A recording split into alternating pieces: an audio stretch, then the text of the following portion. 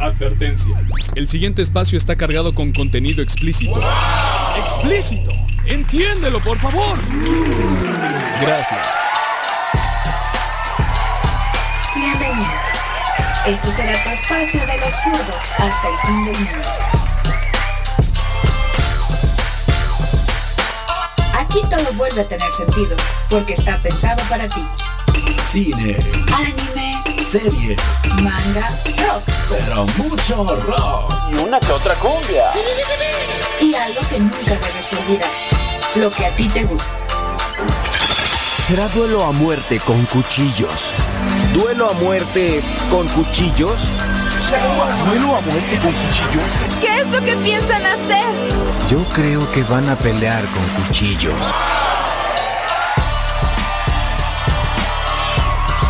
Estás escuchando el Angel Cast al aire. ¡No mames! ¡Oh, sí!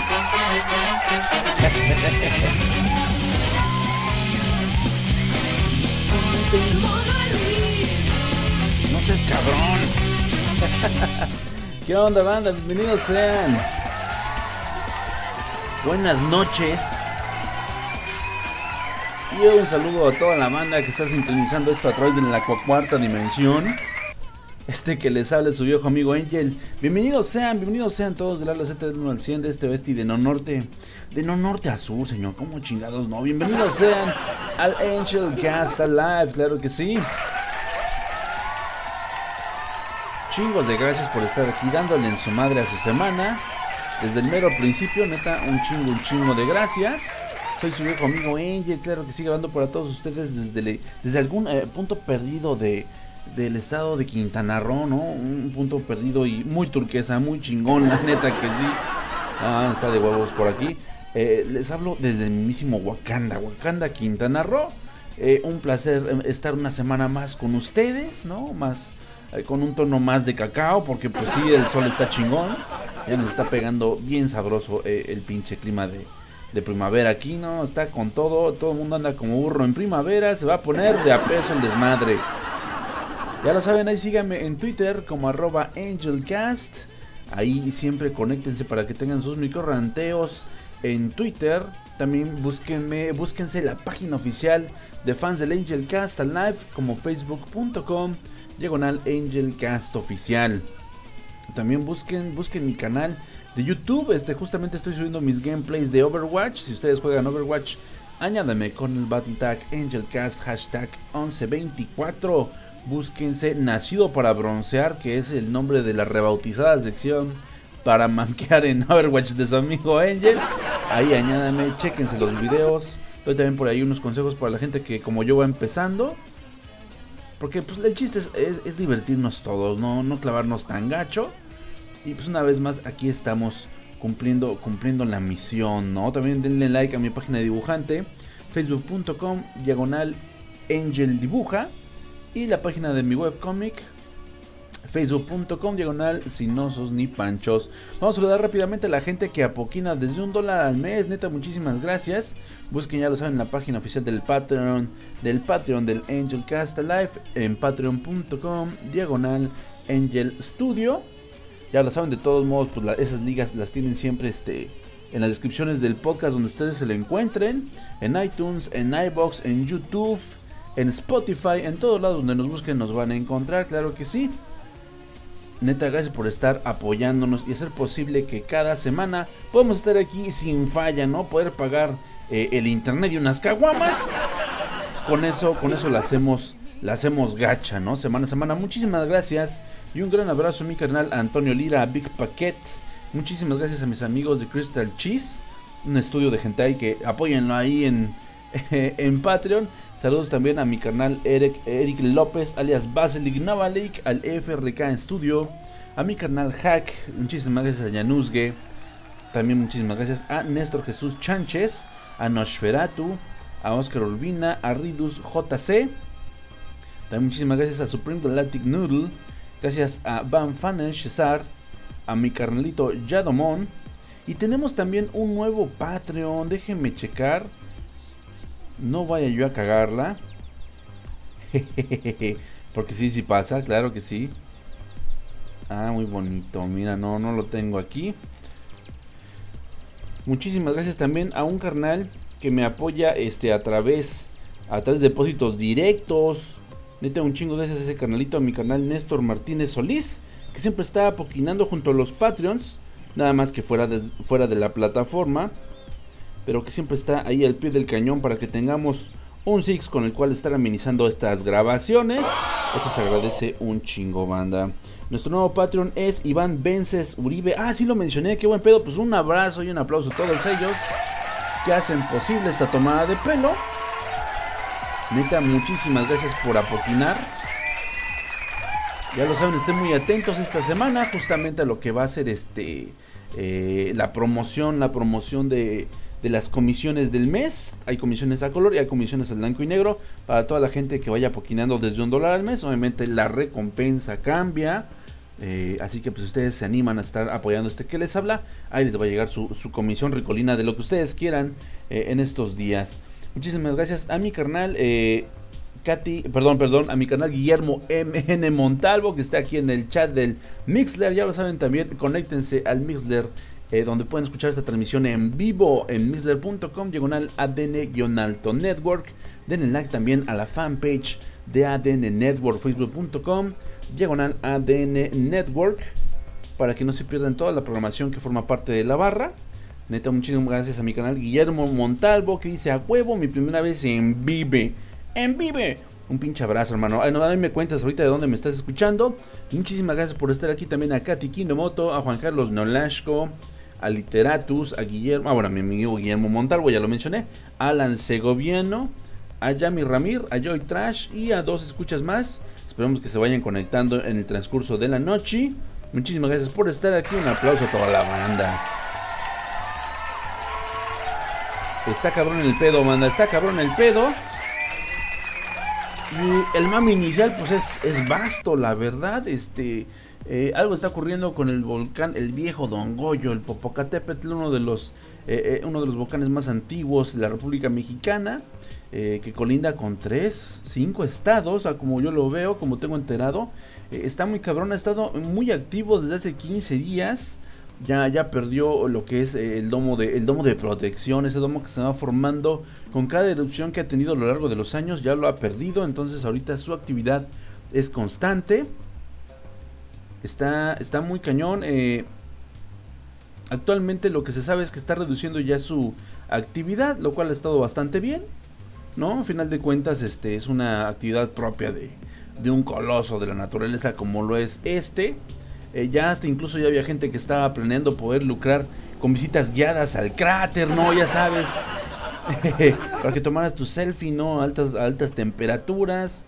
Ya había gente que estaba organizando sus tours, vendiéndolos en una buena lana para que pudieras asomarte lo más cerca del cono que se pudiera. Ya como era una actividad muy constante y al parecer no iba a crecer más, pues la gente ya estaba dando por hecho que ya se podía incluso turistear. Imagínate siempre tener un volcán activo justamente ahí cerquita de la ciudad de la Esperanza, de la Ciudad de México. No, pues todo el mundo empezó como a calcular, ¿no? Los beneficios de estar tan cerca de un fenómeno natural como Y pues bueno, ya ahorita está reduciendo su actividad. Eso también pues es una señal un poco de alerta, porque cuando los volcanes llegan a cesar su actividad de golpe, sobre todo después de una actividad tan constante como la que ha tenido, es porque posiblemente pueda resurgir con más fuerza. Esperemos que no sea el caso. Hay muchísima gente viviendo muy muy cerca del volcán, como mexicanos que somos, ya le hemos hecho mucha confianza a Don Goyo. Y creemos que pues de alguna manera respeta la vida que yace a sus pies, pero la verdad es que le vale verga, ¿no? Él ya estaba ahí antes de que llegáramos nosotros, así que pues si algún día se le antoja pues vomitar, lo va a hacer, y de una manera muy cabrona, ¿no? Esperemos que no sea el caso. De todos modos, pues ya se ha indicado que tomen sus precauciones, toda la banda que vive justamente a las faldas de Don Goyo. Está cabrón. Músicos. Y pues bueno, tristemente también, entre otras cosas, pues no no todo es buenas noticias, por desgracia. Para la gente que es muy fanática de la escena de rock mexicano, de la escena del rock nacional, hoy es un día muy triste, porque en la mañana se anunció que se encontraba al señor Armando Vega Gil, bajista de la legendaria alineación La Botellita de Jerez, cabrón. Una de las alineaciones más longevas de los artistas, formada por los artistas más prolíficos de la República Mexicana. Ya la verdad es una banda que pues es únicamente para chavorrucos, pero los señores eran eminencias en la música, unas personas negadas a dejar la rebeldía de los escenarios. Una banda que tiene desde 1983 existiendo, que se han adjudicado el título de creadores del Waka Rock, que es un rock and roll cagadito, ¿no? Con mucha crítica social, juegos de palabras, parodias de la cultura pop. Es una música muy muy divertida. Por ahí pueden checarse grandes éxitos de esta banda, como pues, La Abuelita de Batman, cabrón. Otros grandes, también habla mucho de lucha libre, justamente. Por ahí hubo incluso un disco llamado Naco es Chido. No, está cabrón. Su disco El Morado también. Grandes piezas de la cultura pop mexicana. Y pues por desgracia se anunció que se encontró su cuerpo sin vida esta mañana, porque al parecer surgió una nueva acusación en su contra. Ya ha sido muy fuerte el movimiento del hashtag MeToo, músicos mexicanos. Y pues ahí una nueva chica estaba denunciando que el señor Armando Vega Gil la había acosado cuando ella apenas tenía 13 años. Ya tenía el señor un largo historial de depresión. Esto fue como la gota que como el vaso. Ya se le habían juntado otras acusaciones precisamente por acoso. Algunas avanzaron, algunas simplemente se quedaron por ahí y ya no hubo nada más al respecto, pero esta última sí lo orilló de una manera bastante trágica a quitarse la vida en su propio domicilio.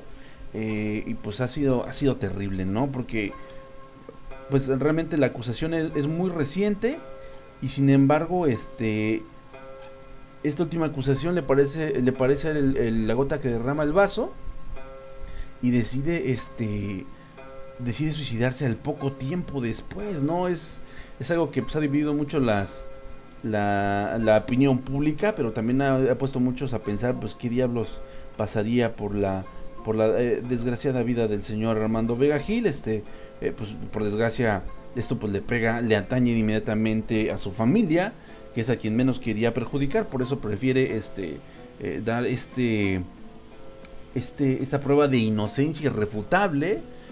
Prefiere renunciar a su vida con tal de que ya los medios, la opinión pública, sobre todo sus acusaciones, no llegaran más directamente a su familia de lo que ya había ocurrido. Entonces la verdad sí está muy triste el pedo, porque pues al final de cuentas estamos hablando de dos partes que posiblemente tengan razón, que habría que juntar las pruebas, que habría que carearlos. Por desgracia no ha ocurrido, y el señor decide, con una carta bastante sentida, bastante concienzuda, bastante en sus cabales, declarar por qué se quita la vida, y que para él le resulta muchísimo más sencillo, puesto que también en México también se persigue mucho este tipo de crímenes, más ahora con lo que es el movimiento MeToo. Pues no importa hace cuántos años pudo haber sido, cobra fuerza de nueva cuenta la acusación, y pues públicamente se termina la vida de las estrellas, de las figuras públicas, se termina completamente, porque ya se convierten en personas non gratas, ¿no? Entonces de alguna manera, pues por evitar justamente ese calvario a su familia, el señor prefiere quitarse la vida en su domicilio. Una gran pérdida. Como les digo, eran precursores de la música mexicana, trabajaron con muchísimos músicos nuevos, justamente, que han estado surgiendo, porque al final de cuentas eran instituciones en los géneros que representaban, y pues esto también les ayudaba a catapultar a más talento, ¿no? Así que cualquier cosa de producción, cualquier asunto de festivales, pues ellos ya tenían añísimos, ¿no? La Botellita de Jerez tenían añísimos respaldando la escena del rock, de la música mexicana en general. Entonces pues no había quien no los conociera, no había quien no hubiera tenido algún roce con ellos dentro del ambiente, y pues actualmente se está lamentando muchísimo su trágica partida. Entonces está cabrón el asunto, banda. De todos modos es muy triste el asunto de que justamente hasta que se muere un famoso por ser señalado en este movimiento del Me Too, se le dé más peso también a él por ser figura pública. Hasta ahorita no sabemos quién es la señorita que lo está denunciando, ni cómo es que va a proceder esta denuncia. ¿Qué es lo que ocurre ya una vez que ha muerto el acosador, no? Realmente ese es el objetivo del movimiento Me Too. Sí, que sea procesado, que sea señalado por delitos que cometió en el pasado, porque pues bueno, también los medios y las autoridades estaban muy acostumbrados a este tipo de cosas. Hay que creerle a las dos partes al final de cuentas hasta que pues, probara lo contrario. Pero ahora que está muerto el señor Vega Gil, ¿qué pedo? ¿Qué procede? ¿No? ¿Cuál es la moraleja de todo esto al final de cuentas? Yo creo que de repente también las acusaciones son muy fuertes, son desmedidas. Ya incluso se están confundiendo algunos términos. Se dice que pues él realmente lo están acusando de acoso, de que acosó a alguien, a una menor de edad hace mucho tiempo. Pero ya estamos confundiendo los términos. De repente escuchamos, no, ya acosó a alguien, te imaginas que abusó sexualmente, pero el abuso y el acoso son dos cosas diferentes, son palabras muy importantes, tienen el mismo peso ambas, pero pues bueno, las consecuencias que desata son completamente diferentes, no sabemos qué es lo que orilló al señor Vega Gil a quitarse la vida finalmente, pero sí está culero porque pues sí nos damos cuenta que se tergiversan los términos, que se exageran algunas situaciones, y pues solo él sabe qué tan serio fue lo que hizo. Al final de cuentas, justamente en su última misiva pues pide una disculpa pública porque si ofendió a alguien, él se sabe consciente de toda la escena del machismo en el país, porque al final de cuentas es un concepto con el que hemos vivido durante muchísimos años. Pueden ustedes citar miles de canciones, miles de artistas mexicanos, miles de programas de películas a lo largo de decenas de años en los cuales se hacía lujo, se hacía gala de lo que era el acoso, de los juegos de palabras, de este juego de superioridad machista, ¿no? De este juego de lo que nosotros mal llamábamos el cortejo del macho mexicano. Y justamente apenas hasta hace unos años se está cambiando de a poco el chip con el que hemos estado viviendo, pues de una manera bastante precaria socialmente, y ahorita que ven las consecuencias ocurren cosas como estas, y es un buen momento para pensar qué diablos está ocurriendo, cuáles son las consecuencias de todo lo que hemos estado permitiendo en nuestra sociedad, en nuestras casas, lo que hemos permitido que suceda en nuestras escuelas, en el trabajo. Y está bien cabrón el asunto, banda. Entonces pues bueno, ahí queda la memoria del señor Armando Vega Gil. Neta, si nunca han escuchado a la botellita de Jerez, nunca es tarde. Son bien cagados, su música siempre estará muy vigente. Y pues hoy por hoy le damos la triste despedida al señor Armando Vega Gil, que esperemos que pues que haya encontrado finalmente la paz, y también pues pronta resignación para sus seres queridos, sus amigos, sus compañeros de armas, como un chingados no, y para todos los fans que lo admiraron y lo quisieron un chingo. Ni hablar, así fue el asunto. En paz descanse, señor Vega Gil. No mames,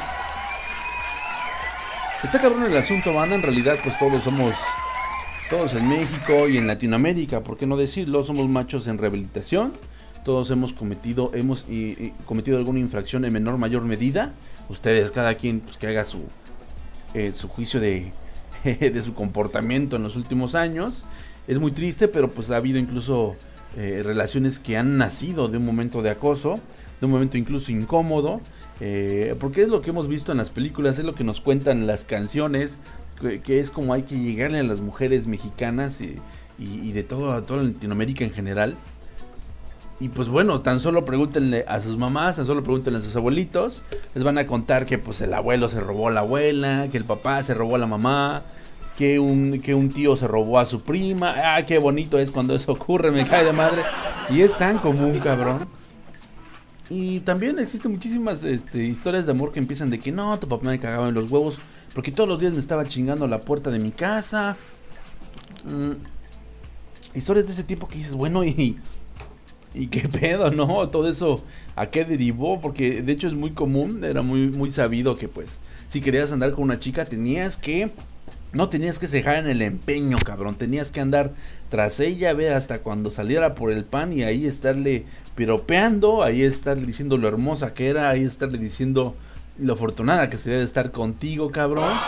Y pues actualmente todo eso está completamente reprobable, ¿no? Ya no vamos a tener manera de relacionarnos con las personas, vamos a tener que formular nuevas maneras para poder conocer para poder buscar al alma gemela, esa pinche búsqueda que de verdad a veces parece inútil, me cae de madre. Pero pues hoy por hoy muchos de nosotros pues sí le hemos cagado horrible, ¿no? Sí hemos caído en pecado, en el pecado en el cual ahora sabemos que hemos vivido durante muchísimos años. Dice mi canal Víctor Pérez, sí, qué mal pedo, el vato padecía depresión y una denuncia anónima sin pruebas fue lo que lo llevó a suicidarse. Sí, también hemos mencionado por aquí en el Angel Cast Live que la depresión es algo muy real, que es bueno que se trate la gente, que busque esa ayuda profesional a la cual pues todos tenemos derecho, porque pues al final de cuentas es algo que germina y puede florecer en algo terrible, ¿no? Como le ocurrió al señor Vega Gil.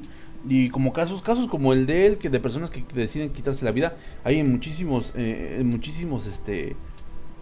estratos, ¿no? También conocemos personas de primera mano que tienen esta enfermedad y que de repente sí comienzan como a destruir su vida de una manera bien culera. Siempre hay que estar ahí, banda, para apoyar a la gente que tiene depresión. Incluso si ustedes también de repente se sienten raros, como que ya el sol no los calienta en lo más mínimo, cabrón, también busquen ayuda profesional.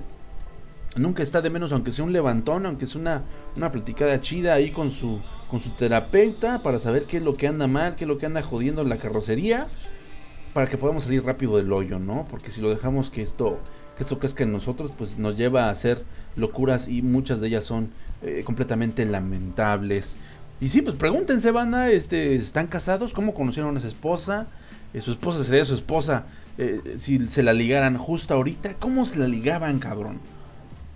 No mames, ya hasta me da miedo pensar en eso, porque ya mi abogado me dijo, no andes diciendo mamadas, no le escarbes, cabrón, porque nos van a caer los pinches helicópteros del MP así valiendo verga. Entonces, está gacho, muy gacho el desmadre, pero pues bueno, es cosa de empezar a cambiar desde hoy.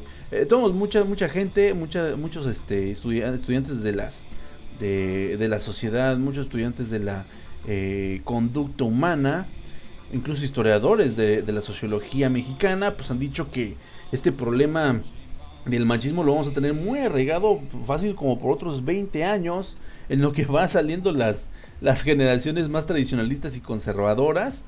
Las nuevas generaciones que vengan sí van a tener una lenta transformación. Esto no va a ser nomás del 2019 al 2020, por decir algo, sino que es un proceso muy largo, porque no nada más se empieza así por el núcleo de la casa, pero luego también hay que darle continuidad los maestros en las escuelas, ¿no?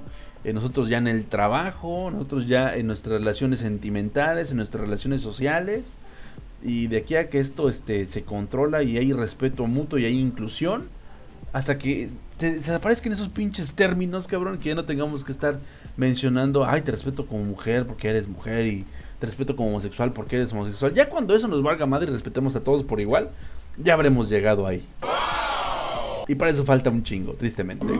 Ay, güey, pero qué serio estuvo el pinche desmadre, ¿no? Y bueno, ya pasando cosas más amables, rápidamente.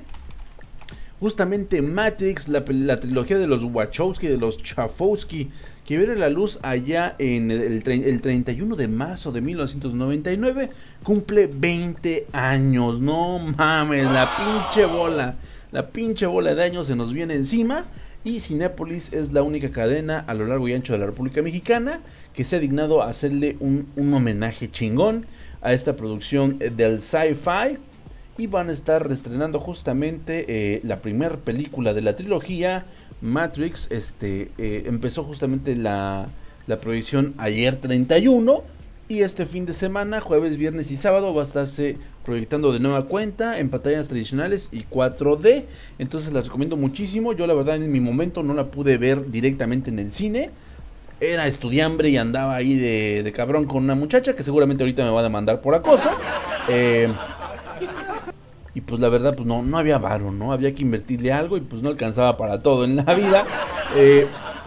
Entonces sí, ahora sí me voy a dar el placer de poder ver Matrix en pantalla grande, y porque creo que es una experiencia que todo mundo debe experimentar, ¿no? Si muchos de ustedes no la vieron, ahorita que está justamente este reestreno, aprovechen este fin de semana y dense una vuelta, denle en su madre, como diablos, ¿no? Y por qué no, igual esto abre puertas a su conciencia palurda, y de repente se empiezan a apasionar del sci-fi, ¿no? De lo que es el cyberpunk, de la teoría de la conspiración de las máquinas, de todo este desmadre que aquí en lo personal a mí me mama, y pues juntos volamos en el mismísimo Nabucodonosor. Ay, güey, es muy triste que me sepa el nombre del Nabucodonosor por el Matrix y no por la Biblia, güey. Qué pinche vergüenza.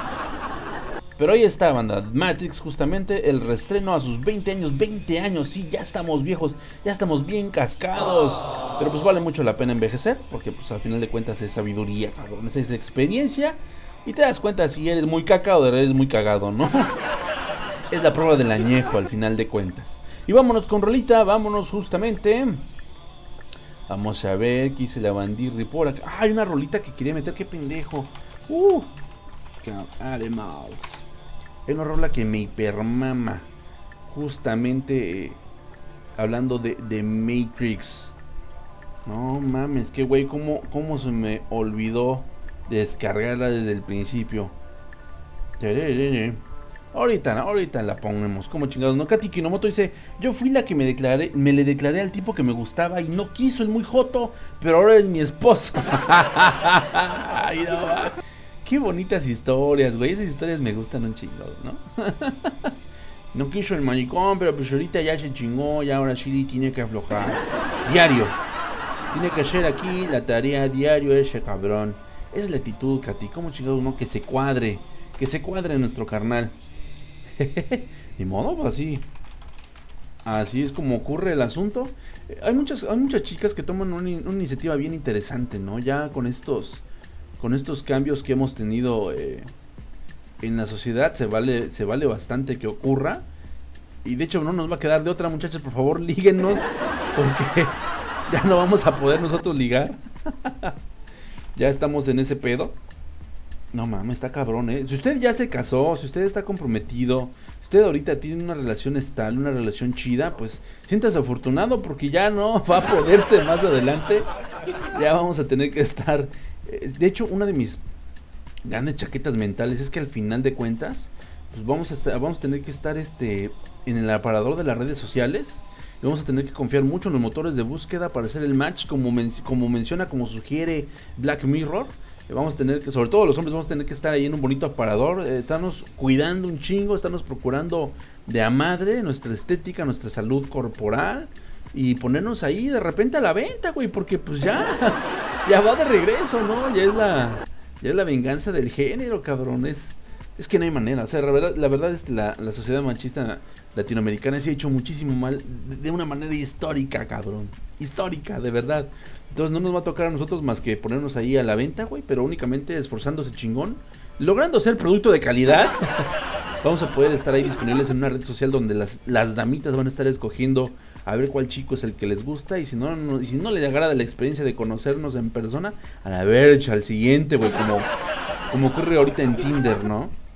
Pero sí, ya vamos a hacer dulces ahí en el aparador, güey. Y si no te escoge nadie, ni pedo, porque así como mucha iniciativa, va a estar cabrón que podamos tener.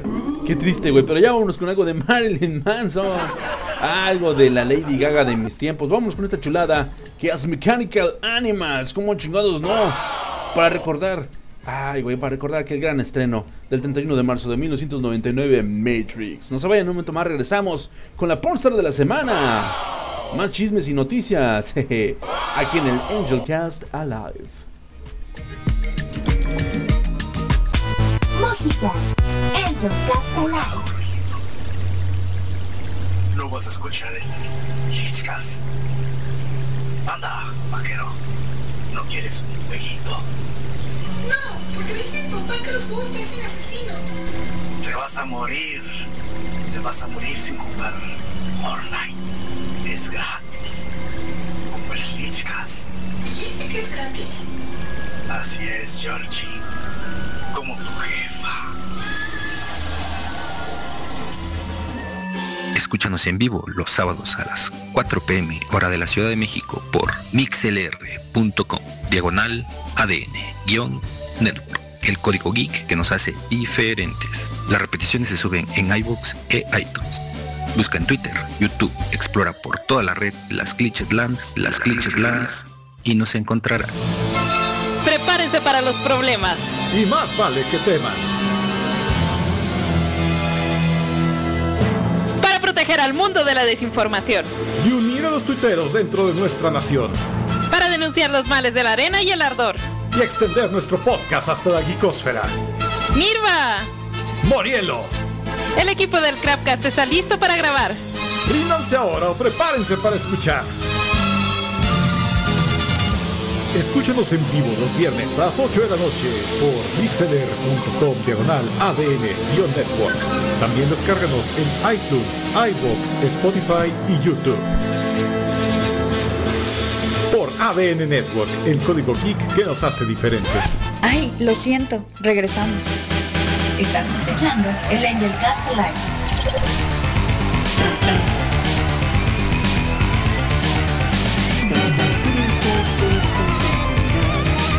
No mames.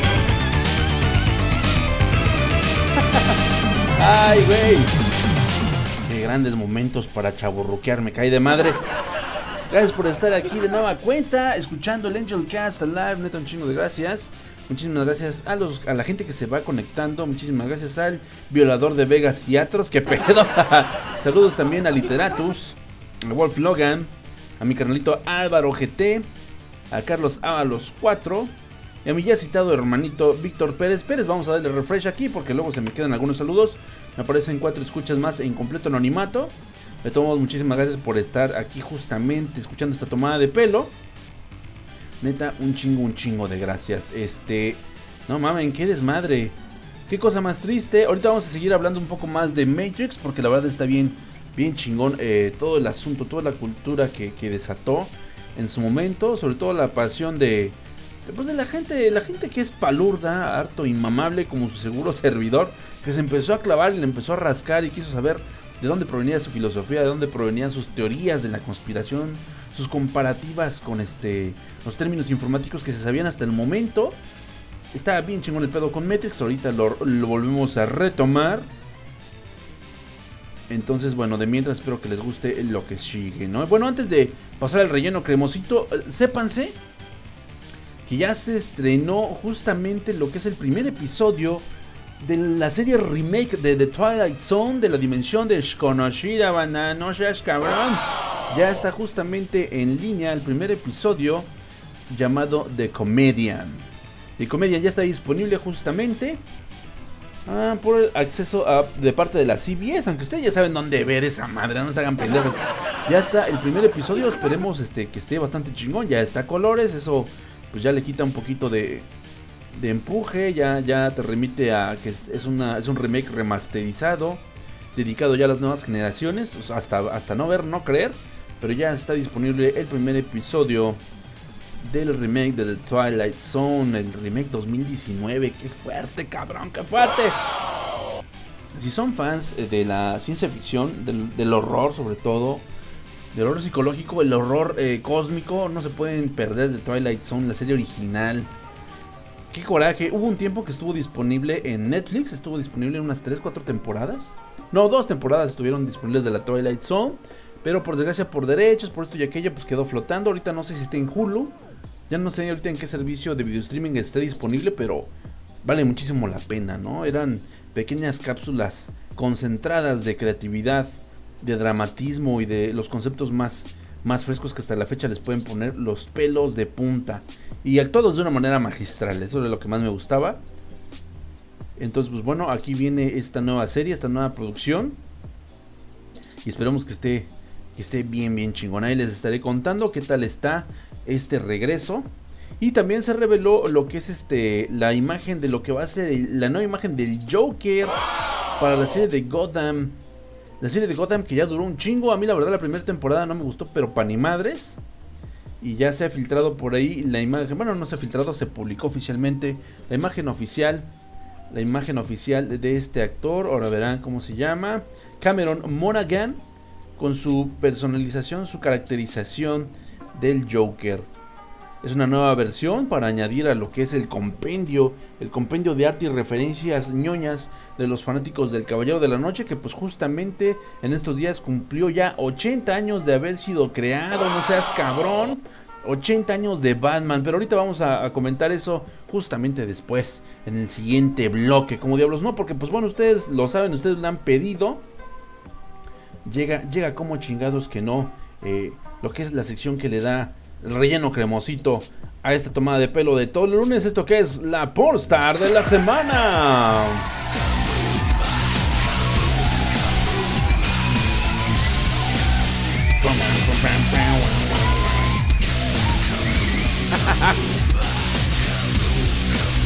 Pinche rolonón.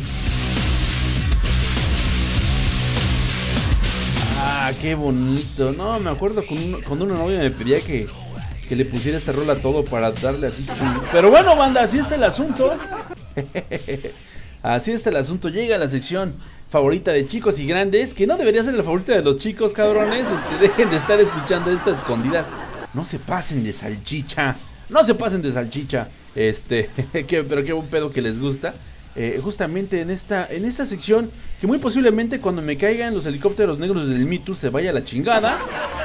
Ya he explicado como por qué no debería irse a la chingada, pero pues bueno, la opinión pública de repente es muy necia y muy obtusa.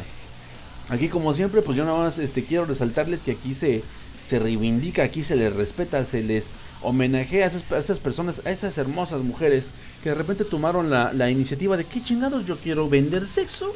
Yo sí estoy muy buena, yo sí estoy para vender pedacitos de carne, chingue su madre. Y mi decisión, y es mi cuerpo, y lo tienen que respetar todo, culeros. Entonces, justamente nosotros aquí le hacemos homenaje a esas personas, a esas mujeres fuertes, empoderadas y chingonas que de repente dijeron, ¿cómo diablos no? Yo quiero dedicarme al palo encebado, Milik. Ay, güey. Y justamente pues vamos a homenajear a la belleza femenina con una hermosísima mujer que se llama Noelle Easton. Un pinche aplauso. Se lo voy a poner por acá.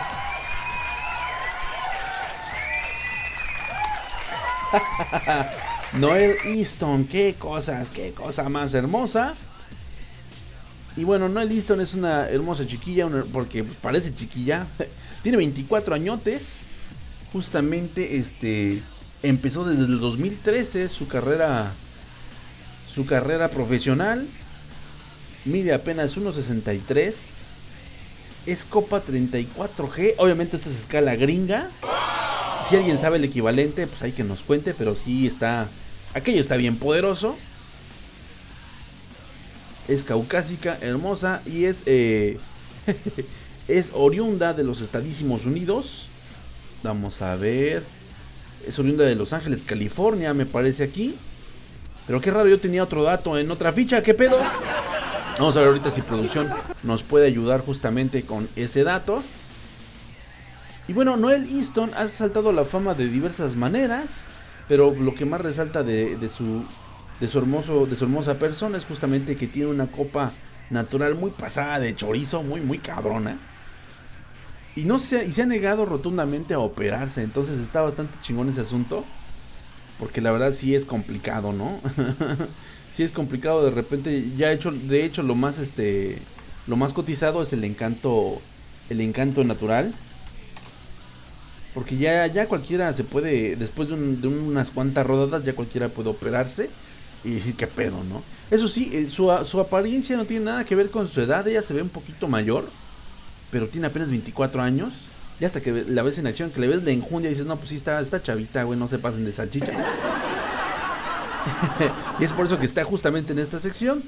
Ella es originaria, aquí está, Luisiana, Estados Unidos. Ya, finalmente tenemos el dato, claro que sí. Estados Unidos, que no se cansa de estarnos aportando talento al mundo. No mames, está bien chingón. Y bueno, ella comenzó justamente en el 2013. Comenzó a manera de curiosidad. Ya para entonces ya hacía trabajos en algunos tables de la región de Luisiana.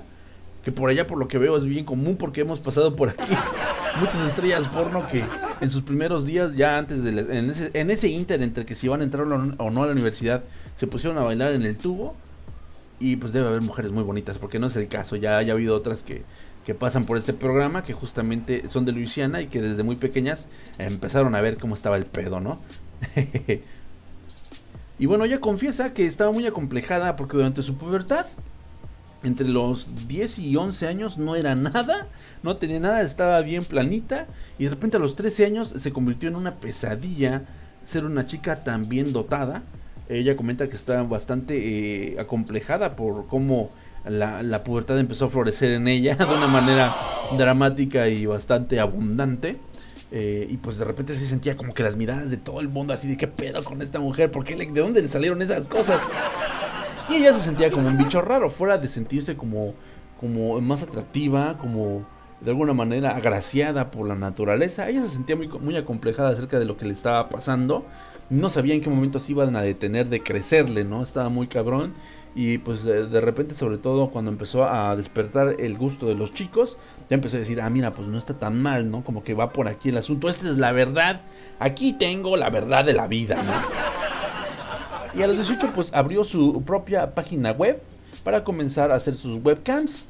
Y fue increciendo su fama hasta que finalmente llegó una productora a ofrecerle un barote para que pudiera grabar frente a las cámaras. En un principio únicamente hacía solos. De hecho hasta la fecha es muy conocida por sus solos. Están bastante chidos. Luego por ahí le empezó a entrar con chicas. Ella se descubrió bisexual al final de cuentas. Y ya por ahí también nos ha regalado uno que otro espectáculo pues bastante decente, ¿no? Con uno que otro inferior macho por ahí que existimos en el mundo. No mames. Y bueno, también ha procurado mucho algunas partes de su cuerpo, ¿no? Algunas funciones biológicas que pues no está dispuesta todavía a vender.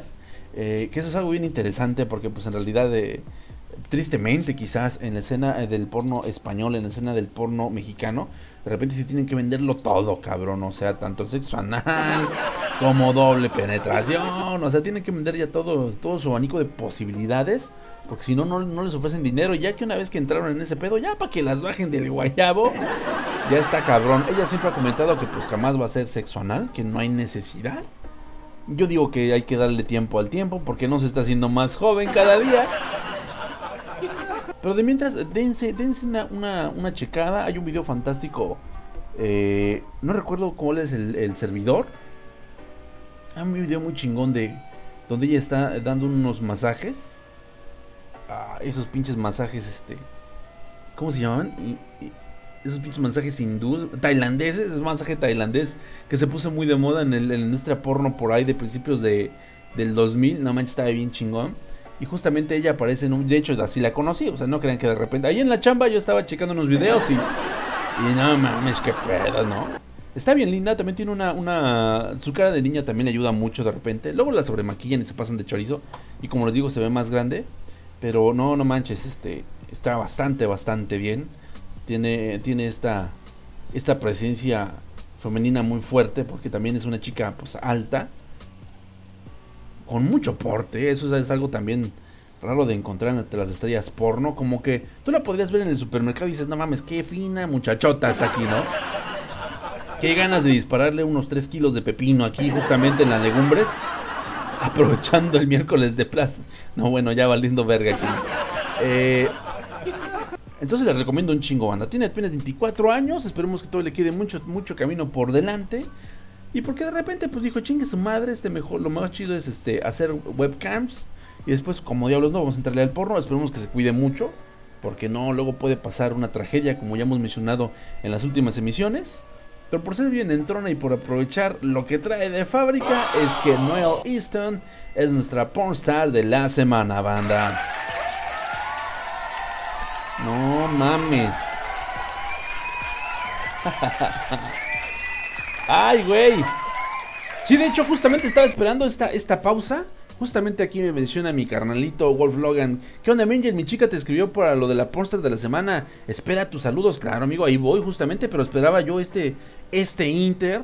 Porque sí, como ya menciona aquí mi amigo Wolf Logan, su querida su querida pareja, su querida novia, su querida esposa, Alejandra Martínez Cuevas. Hermano, aclárame si ya te casaste, si no, pues ya la estoy cagando. Pero la linda Alejandra Martínez Cuevas justamente me escribió directamente a la fanpage del Angelcast Live. Recuerden que es facebook.com/Angelcast oficial. Y me dijo, ¿qué onda, mi Angel? Empecé a escuchar tu podcast por mi novio, que es un pinche depravado sexual. Muy bien, esa es la gente que la verdad nos distingue aquí en el Angelcast Live. Y disfruto mucho escuchándote. Solo me gustaría que agregaras la porsta de la semana, pero para chicas, cabrón. ¿Qué hubo? ¿Qué pedo? Valió verga, ¿verdad? Ya se pusieron fríos, ¿verdad? Pero es verdad, de repente vamos a tener que también abrir el abanico, porque ellas lo merecen, banda. Les debemos un chingo, así que mejor ni le hagamos de pedo, porque si hacemos cuentas, salimos bien raspados. Qué buena está esta cerveza que no es Tecate.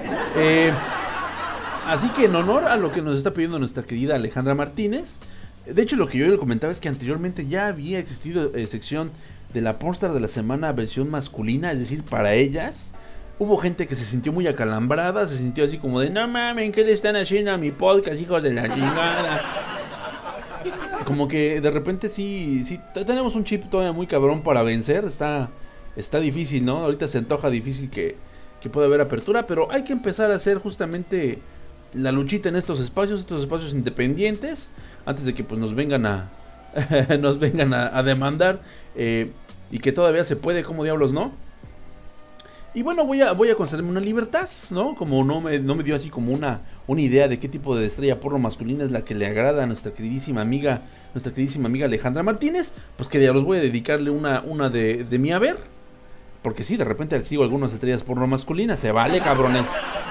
O sea, si sigo a Ron Jeremy, si sigo les voy a comentar luego de unos grandes maestrazos de la vieja escuela, que no, qué manera de coger. Justamente nuestra pornstar de la semana, para ellas, ve nomás esta mamada. Se hace llamar a sí mismo Juan el Caballo Loco. No mames. Y en este momento, a la chingada el rating del Angelcast, pero nos vale madre. Esto se le dedicamos con mucho gusto a nuestra queridísima amiga Alejandra Martínez, ¿cómo no? ¿Y cuál es el pedo con Juanito el Caballo Loco? ¿Qué pedo con su pinche psique? ¿Por qué se hace llamar Caballo Loco? Es muy cagado. Muchos conocen a Jordi, el chico polla, ¿no? El niño polla, que ya sabemos que es un pene pegado a un niño, que trae pegado un niño, perdón. Pero está chingón porque está abriendo el mercado a ese tipo de estrellas porno que en la vida, en los 90s, principios de los 2000, te hubieras imaginado que existieran. Y son estas estrellas porno que dan por hecho que sí está cambiando algo en la industria, ¿no? De una manera medio escalofriante, porque también tiene su lectura alternativa muy propia. Y es que Juanito es un chico como lo es Jordi, que se ve más chico de lo que es en realidad. Entonces hace este juego en el cual pues las chicas lo inician, ¿no? En la cual las chicas lo desquintan, cabrón. Que personalmente fue una fantasía sexual que tuve hace mucho tiempo y me quedé mal de la cabeza con ese fetiche que yo tenía, esa fantasía que yo tenía, pero está bien chingón. La verdad es uno de esos güeyes que también sigo mucho. De repente no tanto por lo que él hace, a veces más por la cuestión, la situación que se da, ¿no? De una mujer madura enseñándole la verdad de la vida. Así, aquí está la verdad de la vida, puto. Y Juanito pues ya está huevudo, de hecho, ya creo que incluso es sí, no mames, ven, es del 98, no mames, es un pinche es más millennial el señor. Es del 98 el cabrón, cumpleaños el 24 de junio. Es un actor pornográfico que nació en California, de nueva cuenta California, dándonos más talento al mundo. California también está muy cabrón, banda, muy cabrón. Y pues desde muy joven tuvo esa iniciativa de que, bueno, si ellos pueden, ¿por qué yo no? Y siempre anduvo como que esa iniciativa de su vida, de que, güey, yo siento que esto que traigo aquí está bien chingón, así que le decía a sus amiguitos en la primaria, vamos a ponerlos todos el chile en la mesa y el que gane le dispara las cocas a los demás.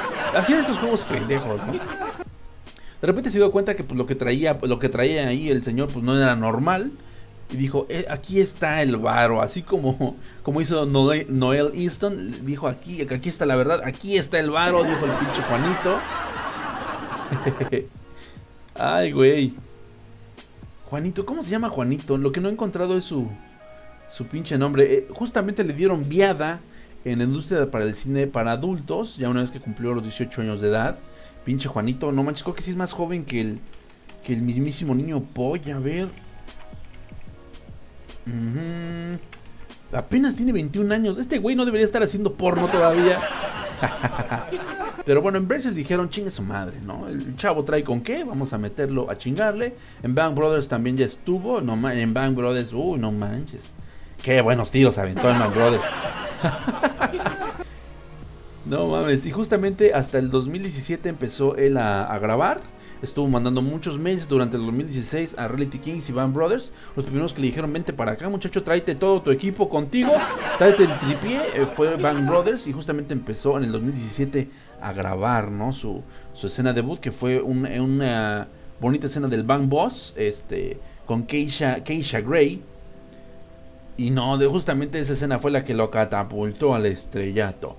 Actualmente pues sigue estando muy cagado. El güey apenas mide unos 65, pesa apenas 50 kilos, pero ha desfilado con unas mujeres que no mames, cabrón, qué pedo, ¿no? Si dices, güey, esa es justamente la fantasía que uno tenía a su edad, ser de 20 y estar por ahí con chicas de 26, de 30, de 34.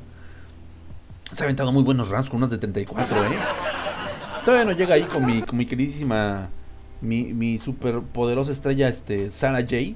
¿Qué onda con la doña Sarah J? O sea, se va unos años y de repente regresa, echa un avión, qué pedo.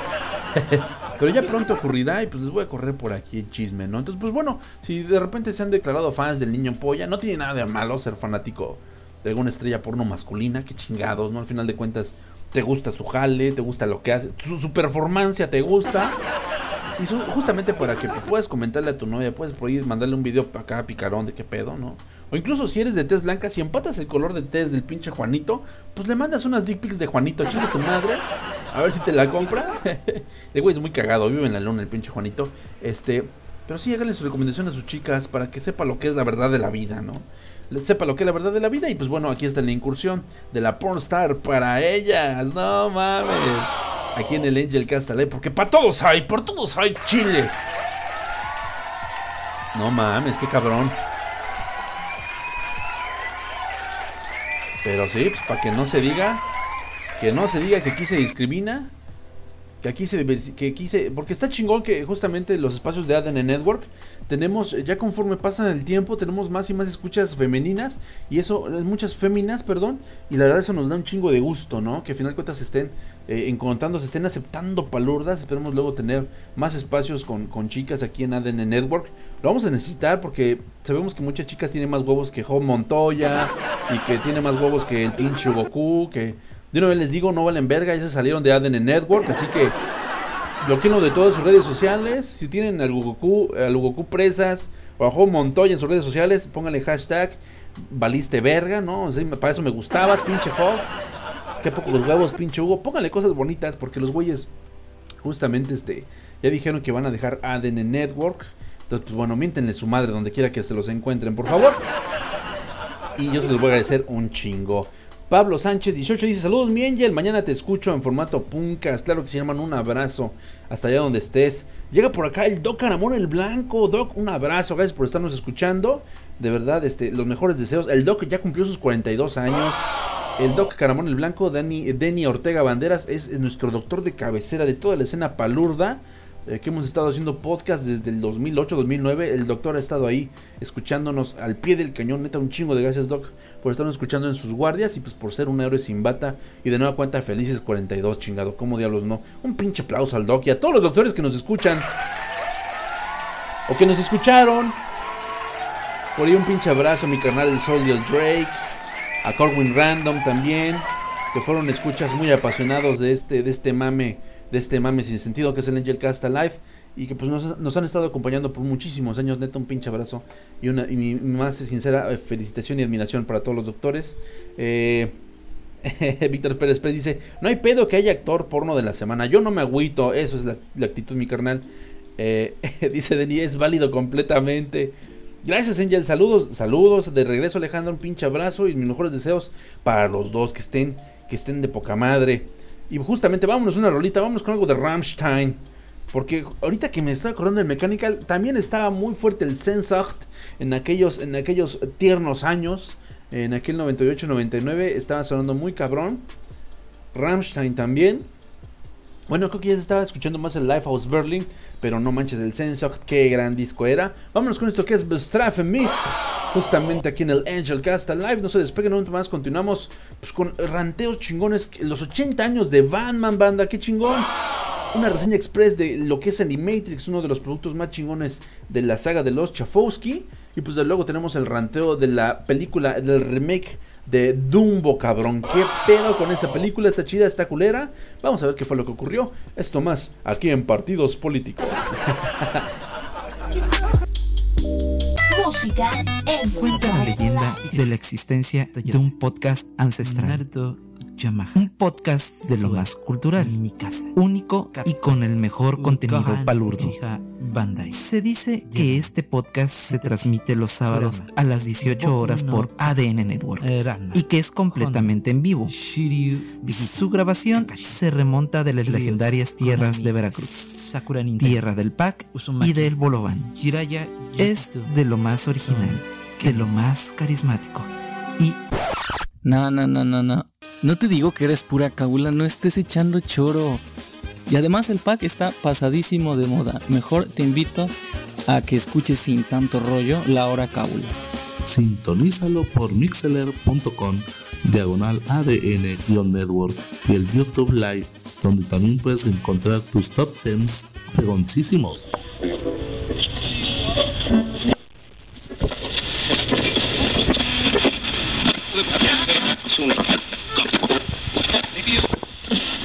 Hola, sí tú, el que me estás escuchando. Si alguna vez soñaste con ser un espadachín, un vaquero, un astronauta, ¿por qué no? Un samurái, un ninja, un basquetbolista, un jugador de fútbol, un beisbolista, una persona que viaja a otro mundo, un isekai, tener un harem, tener poderes especiales, ser un esper, ser un mago, ser un paladín, ser un caballero, ser un espadachín otra vez, ser un samurái, ser un ronin, un basquetbolista, jugador de fútbol, ser un espía, ser un policía, estar en un drama, ser un estudiante, ser una colegiala, ser representante de clases, estar en una historia increíble y épica. Si alguna vez soñaste con todo eso, por favor visita Línea Roja Podcast, en donde tú podrás hacer cualquiera de estas cosas, ya que nosotros hacemos reseñas tanto de mangas como de novelas, en donde nosotros te mostraremos un sinfín de vidas en las que tú podrías ser un astronauta, ser un mangaka, crear doujinshis, estar en un círculo de una universidad, ser un abogado, ser un especialista,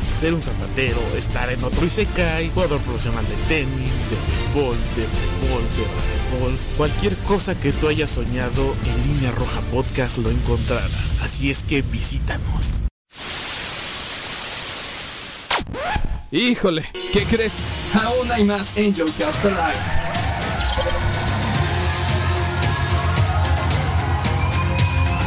¿Qué? No mames, pinche rolonón, cabrón. Rolonón, cabrón, de veras.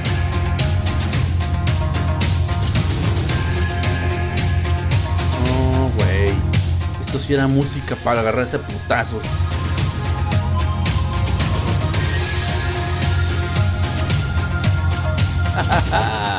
Ay, güey, y aquí seguimos, ¿cómo diablos no? Con esto que es el Angel Cast Live. Gracias por seguir aquí escuchando esta tomada de pelo, neta, chingos de gracias. ¿Qué les digo? Oh, cabrón. Muchísimas gracias por seguir escuchándonos. Justamente este bonito lunes, cabrón, con un chingo de cambios, con buenas y malas noticias. No, está cabrón vivir así, pero es un reto afrontar la existencia y pues más vale afrontar el reto juntos, ¿no? Porque cada quien por su lado vamos a valer, como en el Overwatch, cada quien por su lado vamos a valer verga.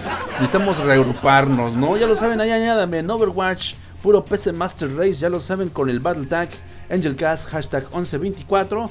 Añádame y de repente los vamos a agarrar por ahí a madrazos a un grupo de cabrones juntos para darles en su madre.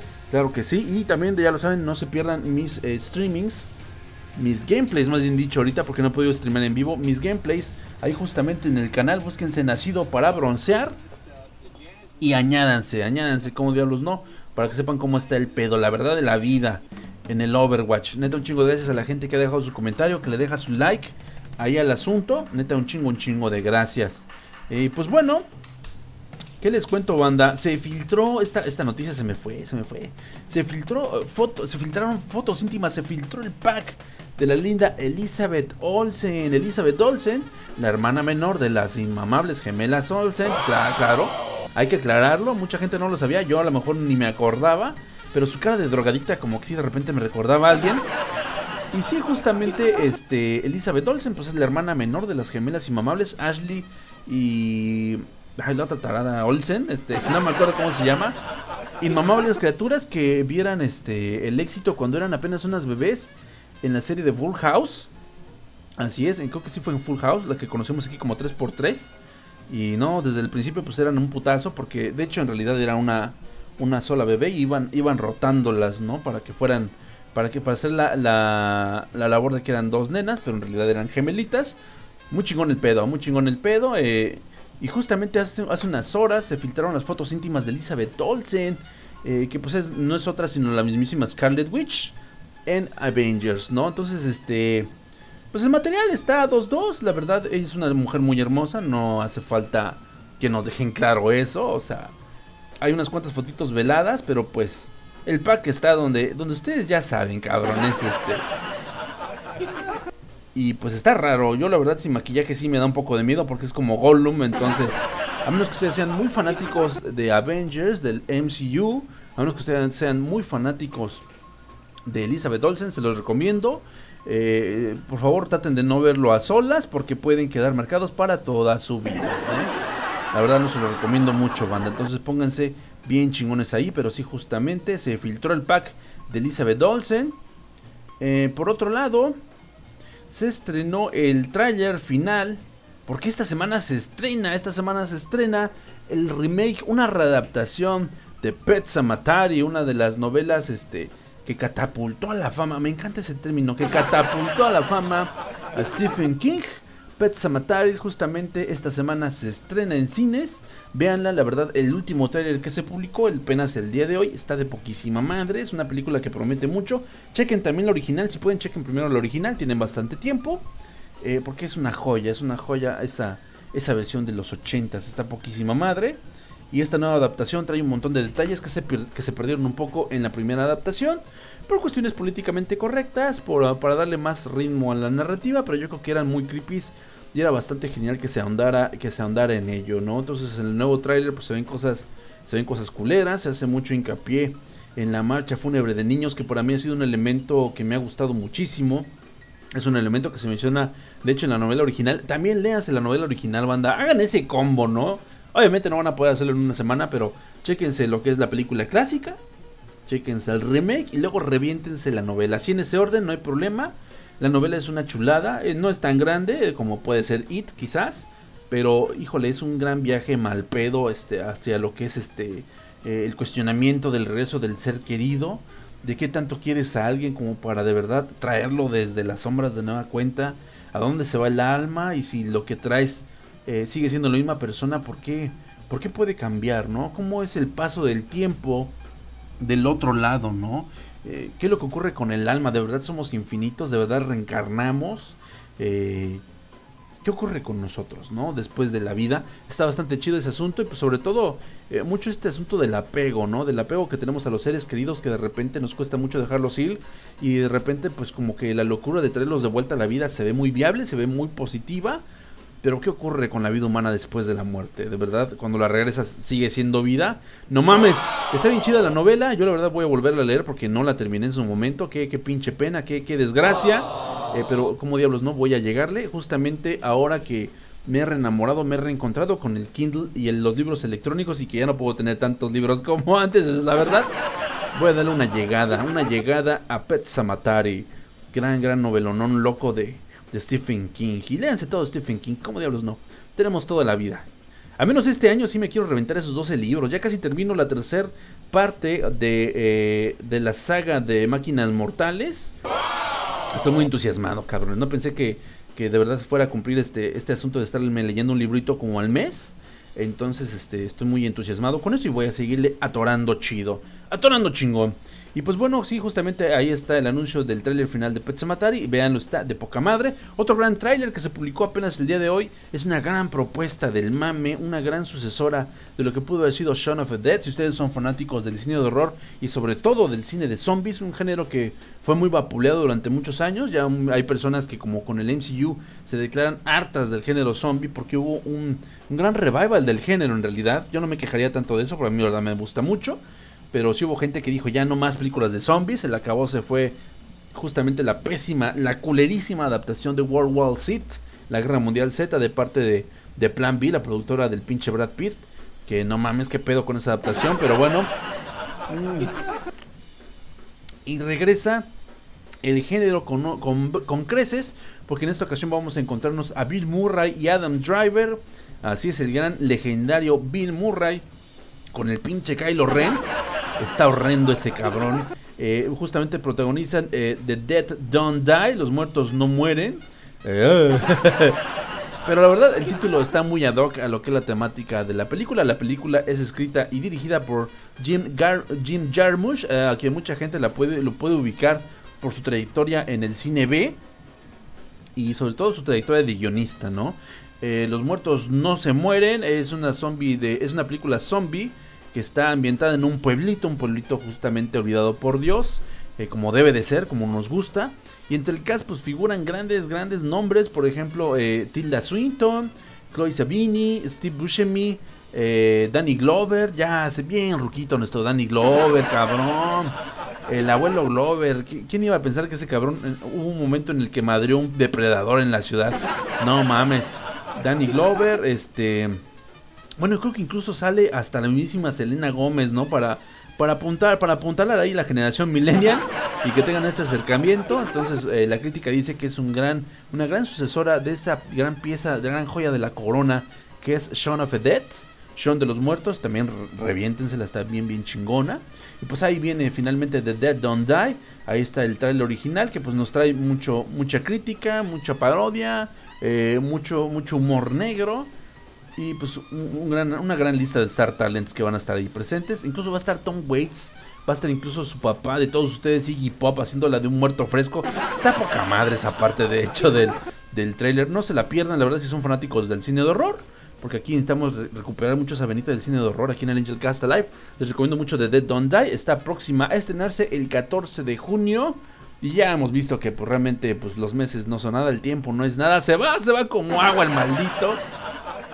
Y se va a estrenar esta gran chulada. Yo estoy súper puesto en lo que nos llega de nueva cuenta Zombieland. Porque qué pedo con Zombieland. Va a tardar años esa mamada en salir. Pero bueno, así está el asunto. Ay, güey. 80 años de Batman, banda. No mames, está cabrón el pedo. 80 años del Caballero de la Noche. Y se antojan pocos, la verdad. Batman ha sido de los superhéroes más icónicos de los cómics. Ha sido de los superhéroes más controversiales por la cantidad de características humanas que posee. Se podría decir que es como una versión muy oscura de lo que puede ser el personaje de Peter Parker, quizás. Porque al final de cuentas, pues lo que le ayuda mucho es el dinero, le ayuda mucho su posición, su trauma de la niñez. Y sin embargo no tiene poderes y ha cambiado el mundo en realidad. El mundo tanto de los superhéroes como el mundo cinematográfico. Toda la cultura pop le ha aportado un chingo Batman y cuesta mucho creer que de verdad no tiene poderes más que la tecnología, un conocimiento muy profundo de técnicas de combate mortales, cabrón, que al final de cuentas termina haciéndolas como muy inofensivas de alguna manera. Y sigue tan vigente, cabrón, tan fresco. Es como lo que ocurre con el personaje del Punisher en realidad, ¿no? Hemos visto que justamente este último lanzamiento para Netflix recae en su encanto porque el güey es una persona de a pie que sufre mucho, que sufre los putazos, que le dan unos buenos madrazos y se tiene que seguir levantando. Con Batman ocurre mucho eso. De hecho, igual que con James Bond, hubo un momento en el que hubo gente muy ñoña, más ñoña que yo, que estuvo como analizando lo que era la fisonomía, lo que era la condición física, la condición de la deplorable salud de un 007, porque pues decían que lo que era James Bond era un personaje que siempre tomaba chingón, que le gustaba su martini así, seco, shake not stir, ya lo saben, que tuvo una vida muy, muy pinche calentona, ¿no? Con mucho sexo, y que en aquellos entonces, cuando el personaje era completamente vigente, pues no había como métodos anticonceptivos, ni tampoco campañas de anticoncepción muy buenas, entonces... Si bien no tuvo hijos, pues no se protegió. Entonces, quién sabe cuántas enfermedades sexuales habrá el güey cosechado a lo largo de toda su carrera. Y justamente también se hacía mucho esta analogía tan pelo por pelo de Batman. Y estaba cabrón porque pues al final de cuentas te dabas cuenta que Batman en realidad debería estar madreadísimo, justamente como lo reflejan ya algunas versiones de cómic, como lo fue The Return of the Dark Knight, donde ya vemos muy jodido a nuestro querido Bruce Wayne. Pues era como lógico y fue un vuelco bastante interesante porque veías a Batman un poco más gordo, barbón, jodido, con muchos dolores, ¿no? Y pues bueno, no se diga Batman de futuro, ¿no? Que fue uno de las tesis más chingonas de Batman que hubo y que se olvidaron, por desgracia, después de muchos años. Todavía sigo esperanzado que en algún momento vuelvan a retomar el personaje de Terry McGinn y lo desarrollen de una manera más chingona. Vamos a ver qué dice la banda justamente en el chato. Batman Dark Prince Charming salió hace poco y está buenísimo, recomendado por los doctores. Vamos a checar ese pedo, Doc, muchísimas gracias. Apenas Ramstein sacó rola nueva, no mames, ¿en serio? Aquí nos dice IH Gasca que Ramstein está de regreso. Vamos a checar qué pedo ahí. Saludos a mi carnal Hop José, saludos a Alan Segoviano, a Lesnica, a IH Gasca, o es LH Gasca, saludos. Saludos también a mi carnalito Januzgue. Y 3 escuchas más que nos están sintonizando desde el anonimato. Muchísimas gracias por eso. Estamos aquí homenajeando los 80 años del Caballero de la Noche. Está muy cabrón el pinche Batman. Y pues bueno, fuera el 30 de marzo de 1939, cuando Batman apareció por primera vez en una historieta gracias a Bob Kane y Bill Finger, sus co-creadores, en este número 27 de Detective Comics. Nació el Hombre Murciélago, quien llegó a este mundo para hacer la competencia directa de Superman, quien se había convertido en la carta fuerte de Action Comics. Imagínense el pinche contraste, digo, de pasar a Superman a pasar a Batman, sí estaba muy cabrón.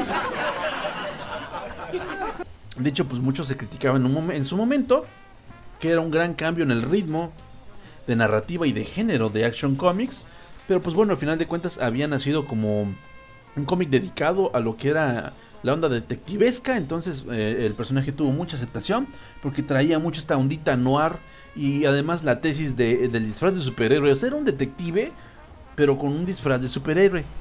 Y obviamente para seguir en la ambientación noir, pues obviamente le dieron esta personalización en colores oscuros, no era de negro y gris su traje, entonces fue como una mezcla muy rara que pegó con tubo en aquellos años.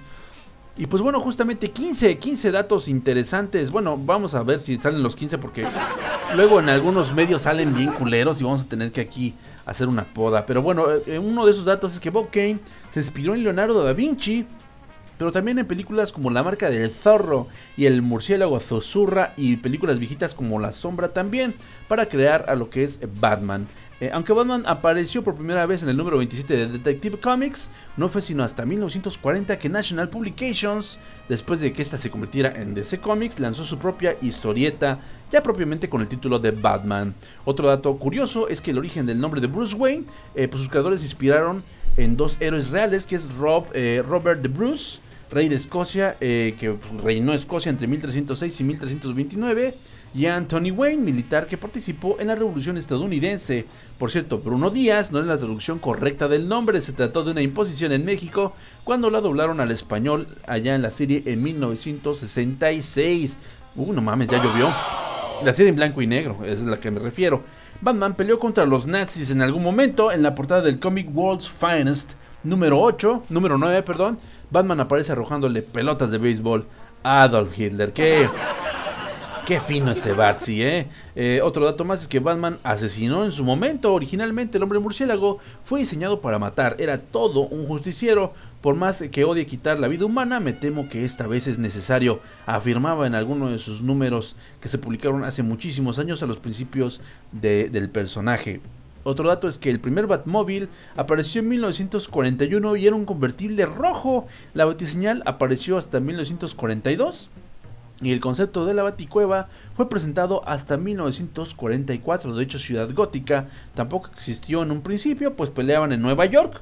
Y no fue hasta 1940 que se creó esta ciudad inspirada en Gotham, una joyería de Manhattan. Y pues simplemente replicaron el modelo de arquitectura en una ciudad completamente ficticia para darle al Caballero de la Noche su nidito de amor. El primer Batmóvil era muy cagado, de verdad parecía un anuncio como de dispárenme, aquí viene Batman. Entonces es para coleccionistas nada más, no es muy de mi agrado, pero se respeta porque fue de las primeras batinaves del Caballero de la Noche. En 1964 Andy Warhol filmó la película Batman and Drácula. Sin embargo, esta nunca vio la luz, ya que DC no la autorizó y se dice que está por ahí guardada entre los anales de la historia, se va a quedar por ahí.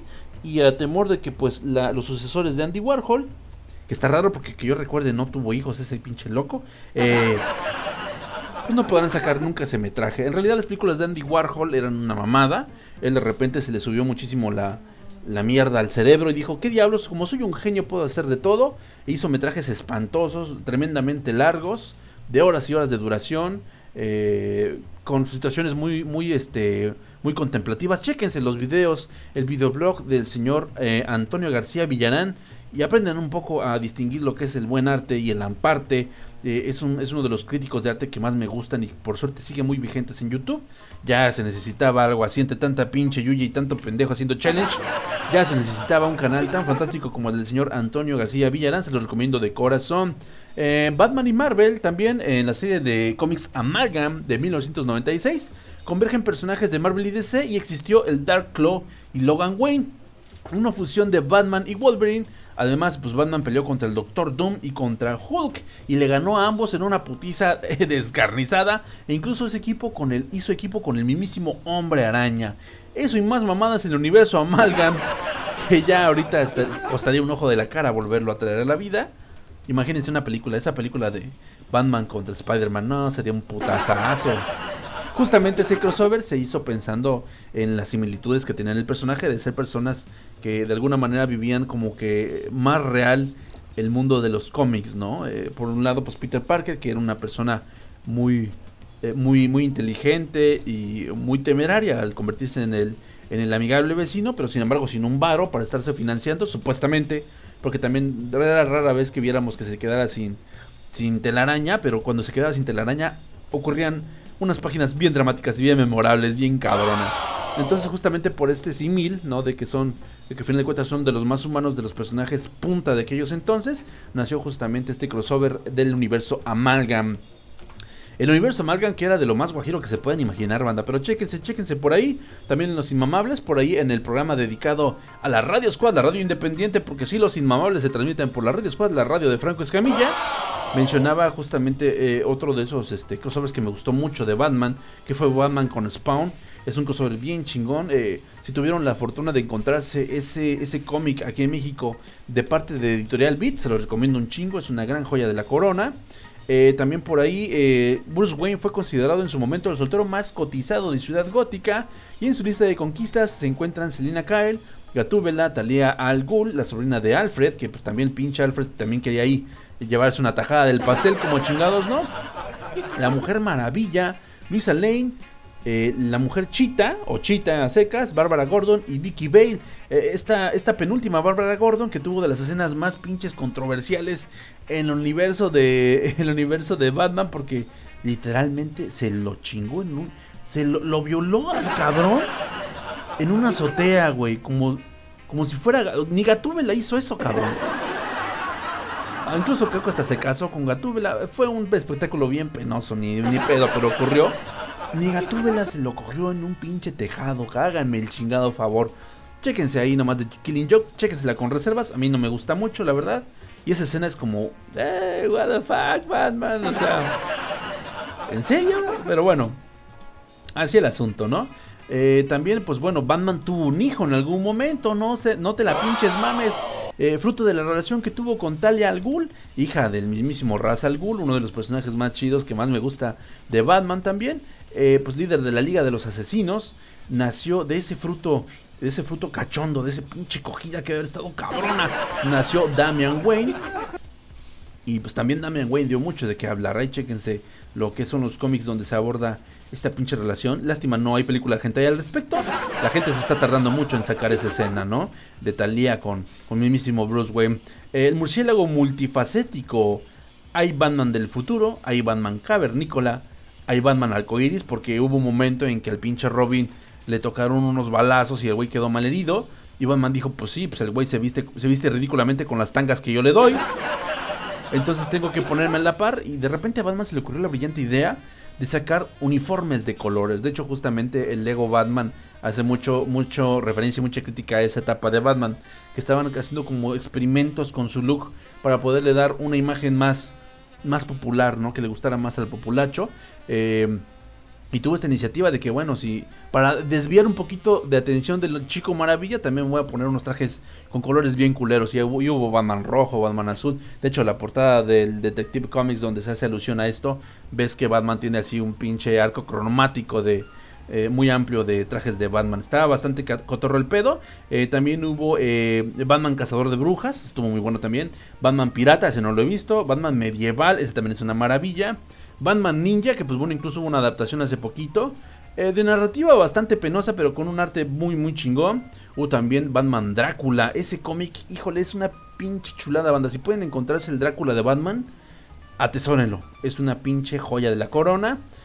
Hubo Batman Venom, Batwoman. No es propiamente Batichica, es Batwoman. Esa parte también está chingona. Y bueno, se ha fusionado con el Guasón, se ha fusionado con Linterna Verde, se convirtió en Dios, convirtiéndose en un Linterna Blanca. Esa parte estuvo bien loca, pero está bien chido ver ese uniforme resplandeciente del Caballero de la Noche. Y bueno, justamente en pleno 2019, un ejemplar original de colección de Detective Comics número 27 de 1939 está valuado aproximadamente $2.5 millones. Vete a la verga. Y bueno, esto suponiendo que lo tengas en súper buena condición, entre un 7 y 8. Cuesta $2.5 millones aproximadamente. Obviamente no hay muchos, menos en condición de subasta. Entonces si ustedes tienen uno por ahí, atesórenlo, cabrones, vayan y pónganle su mica de una vez. Encapsúlenlo, que no lo toque ni el pinche viento, porque puede valer una millonada. Y pues bueno, también de estos análisis palurdos, por ahí se cuestionaba la gente, ¿cuánto cuesta ser Batman? En realidad, de acuerdo con el portal Money Supermarket, ser Batman costaría $682,450,750 con 70 centavos. Muy importante, los centavos. Lo anterior considerando sus trajes, sus vehículos, la mansión, la baticueva, los horarios que tiene Alfred, la educación y su entrenamiento. Todo eso te costaría ser Batman, no mames. Es un chingo de lana, ¿no? Los dos cómics más representativos de la historia de Batman, afirma la crítica palurda, son La Broma Asesina, la que ya mencionamos, que le hicieron una adaptación bien pinche extraña, escrita por el mismísimo Alan Moore, loco de locos, y El Caballero de la Noche regresa, escrito por el maestro Frank Miller, que es justamente esta recapitulación, este recuento de los daños en la persona de Batman, de toda su trayectoria de superhéroe, que en realidad no fueron tantos años. De hecho, lo triste con Batman Returns es que, pues en realidad, al parecer, entre el momento en que se convirtió Batman y el momento en que se está retirando, no pasaron más de 10 años. Quizás no fueron ni 8 ni 5 años, porque ya el señor ya estaba muy jodido. Pero bueno, ahí está la tesis del señor Frank Miller. Y justamente para celebrar los primeros 80 años del protector de Ciudad Gótica, DC Comics lanzó su edición número 1000, la cual promete llevar a los lectores a una aventura por el pasado, presente y futuro de Batman. Ya lo estuve checando en inglés, pero me gusta bastante lo que hicieron. Y sí, es un pinche homenaje pendejo, ¿no? O sea, sí hay estética de todos los años, de todas las etapas de Batman. Vale muchísimo la pena. Si ustedes tienen su aplicación de Comixology, ahí lo pueden conseguir a un precio bastante accesible. Se lo recomiendo un chingo. Si lo pueden tener en físico, pues mejor. Pero por cuestión de espacio no se lo recomiendo, porque una vez que compran un cómic, no van a parar jamás, banda. No van a parar jamás. Vamos a ver qué dice la bandirri. Literatus dice, ¿a dónde mando mi currículum? Ay, cabrón. Ah, por lo de Bang Bros y el buen Juanito, así está cabrón. Está cabrón ese pedo. Pues bueno, banda, vamos a ver qué onda con los saludos en Twitter. Muchísimas gracias a la gente que le dio retoink a esta transmisión. Gracias a mi carnalito Javier Soriano, a Literato Van Progre, que justamente lo tengo por acá. Gracias, hermano. Muchísimas gracias a mi carnalito el Enormus, el buen @enormetrol. Muchísimas gracias también al Capitán Nemuki, a mi canal Isaac Ramírez, a mi carnalito @Keldar454, a mi carnalito Edgar Manuel, a Jordan Giovanni también, al buen Ramiro, que no es otro sino mis carnales, bueno, también mis canales del Nómica y Podcast, como chingados, ¿no? Vamos a ver. For retweets, al buen Ramiro alias @elchino_chido. Neta, chingos de gracias por darle retweet y compartir las transmisiones del Angel Cast Live. Recuerden que esta tomada de pelo sube a iTunes, a iVoox, a Spotify y a YouTube. Todo para que ustedes se lo puedan encontrar donde quiera que se lo busquen. Donde quiera que se lo busquen, se lo encuentran, banda. Y vámonos a rolita. Vámonos justamente. Estaba viendo qué diablos estaba sonando en el 99.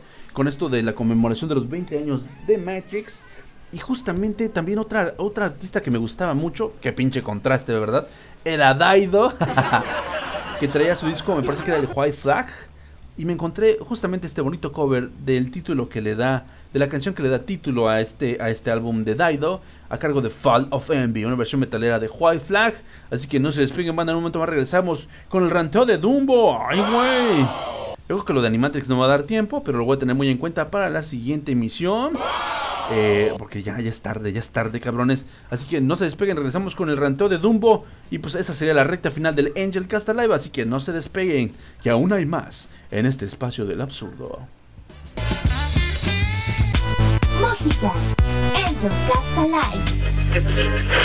¿Pero qué es eso? ¿Es un saco de papas? ¿Un manatí volador? No, es Normiman. Sí, niño, pero X, no estés chingando. Más fuerte que un godín en quincena. Oye, Normiman, vengo a cobrarte la tanda. No estés mamando, Solanés, me quitaron mi bono de puntualidad, güey. Más rápido que Doña Pelos, la de los tamales. ¡Ay, no!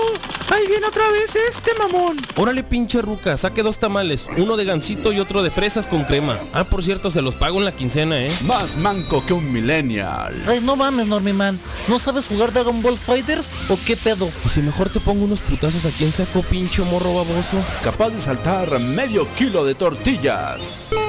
Ay, güey, mi ciática. Normiman está aquí para recordarte que la vida podría ser más mierda si fueras Normiman. No mames, siempre fue el partido de los Tigres. Ay, no mames, mi kriptonita. Normiman es uno de los justicieros del ocio de ADN Comics. Ordénalo a los teléfonos que aparecen en pantalla. Disponible en CD y cassette solo por ADN Network. El código geek que nos hace diferentes. Nosotros somos la familia QDP. Estamos integrados por ¿Qué demonios? La vida de una familia ñoña. ¿Qué chingados? Ñoñerías de la vida de adulto. ¿Qué demonios? Anécdotas de chicas. Highway to Hell. Otro roadcast más. Y Aullido, rock y metal. Todo en el mismo lugar. Suscríbete en iVoox y iTunes en QD Podcast para recibir notificaciones en cuanto un nuevo episodio esté disponible. Regálanos tu like en Facebook como ¿Qué demonios podcast? Síguenos en Twitter como @QDPodcast o por correo a qdpodcast@gmail. Escúchanos en vivo todos los viernes a las 11:30 en mixler.com/ADN-network. El código geek y palurdo que nos hace diferentes. ¿Qué demonios? Más un podcast, una familia.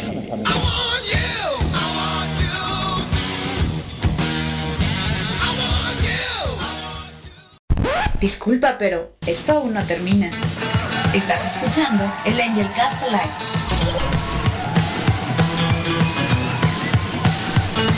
¡A huevo!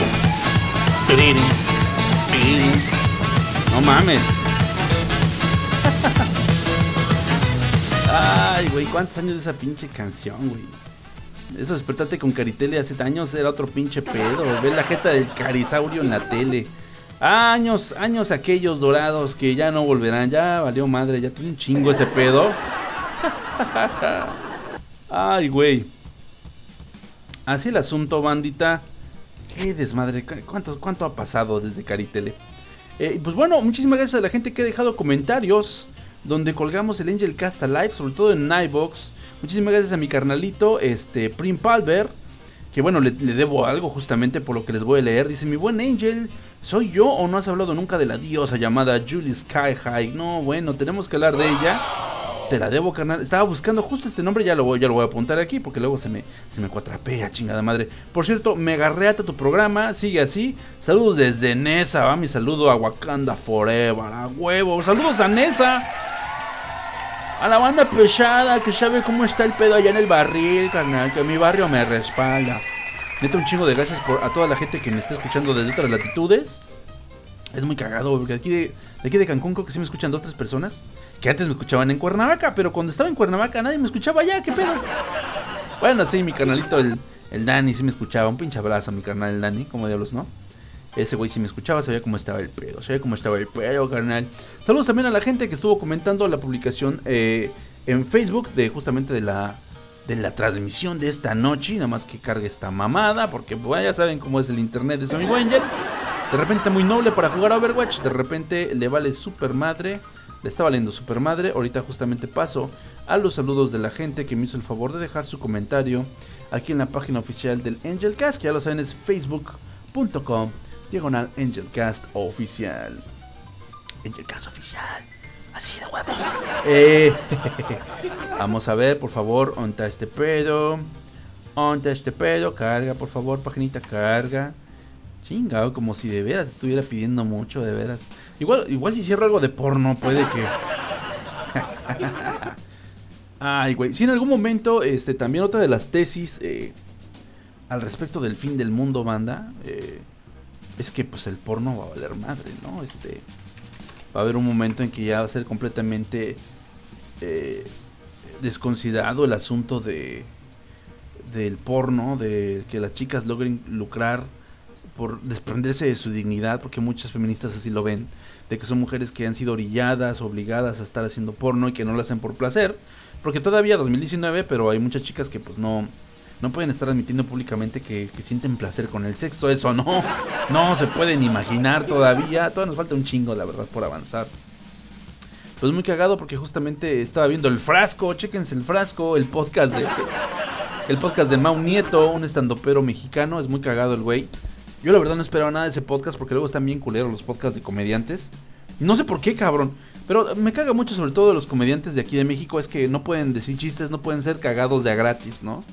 Entonces me caga cuando de repente, por ejemplo, el Cojo Feliz, que es otro de los cómicos que sigo mucho, de repente tiene invitados y el invitado dice, no, como tengo un chiste bien chingón que habla de la anemia o no sé qué, un pinche tema X. Y el Cojo dice, pues a ver, aviéntatelo, carnal. No, ni más, eso es parte del show, carnal, suelta una lana. Sí, chinga tu madre, güey. Digo, sí es muy difícil vivir de la comedia. Vivir de cualquier cosa en México está de la chingada. Pero ya cuando de plano incluso quieres ponerle precio a un pinche chiste, que puedes contarlo rápido, sin tanta chispa como a lo mejor en tu show, para promocionar tu show, sí está como de chinga tu madre, qué hueva de cabrón, ¿no?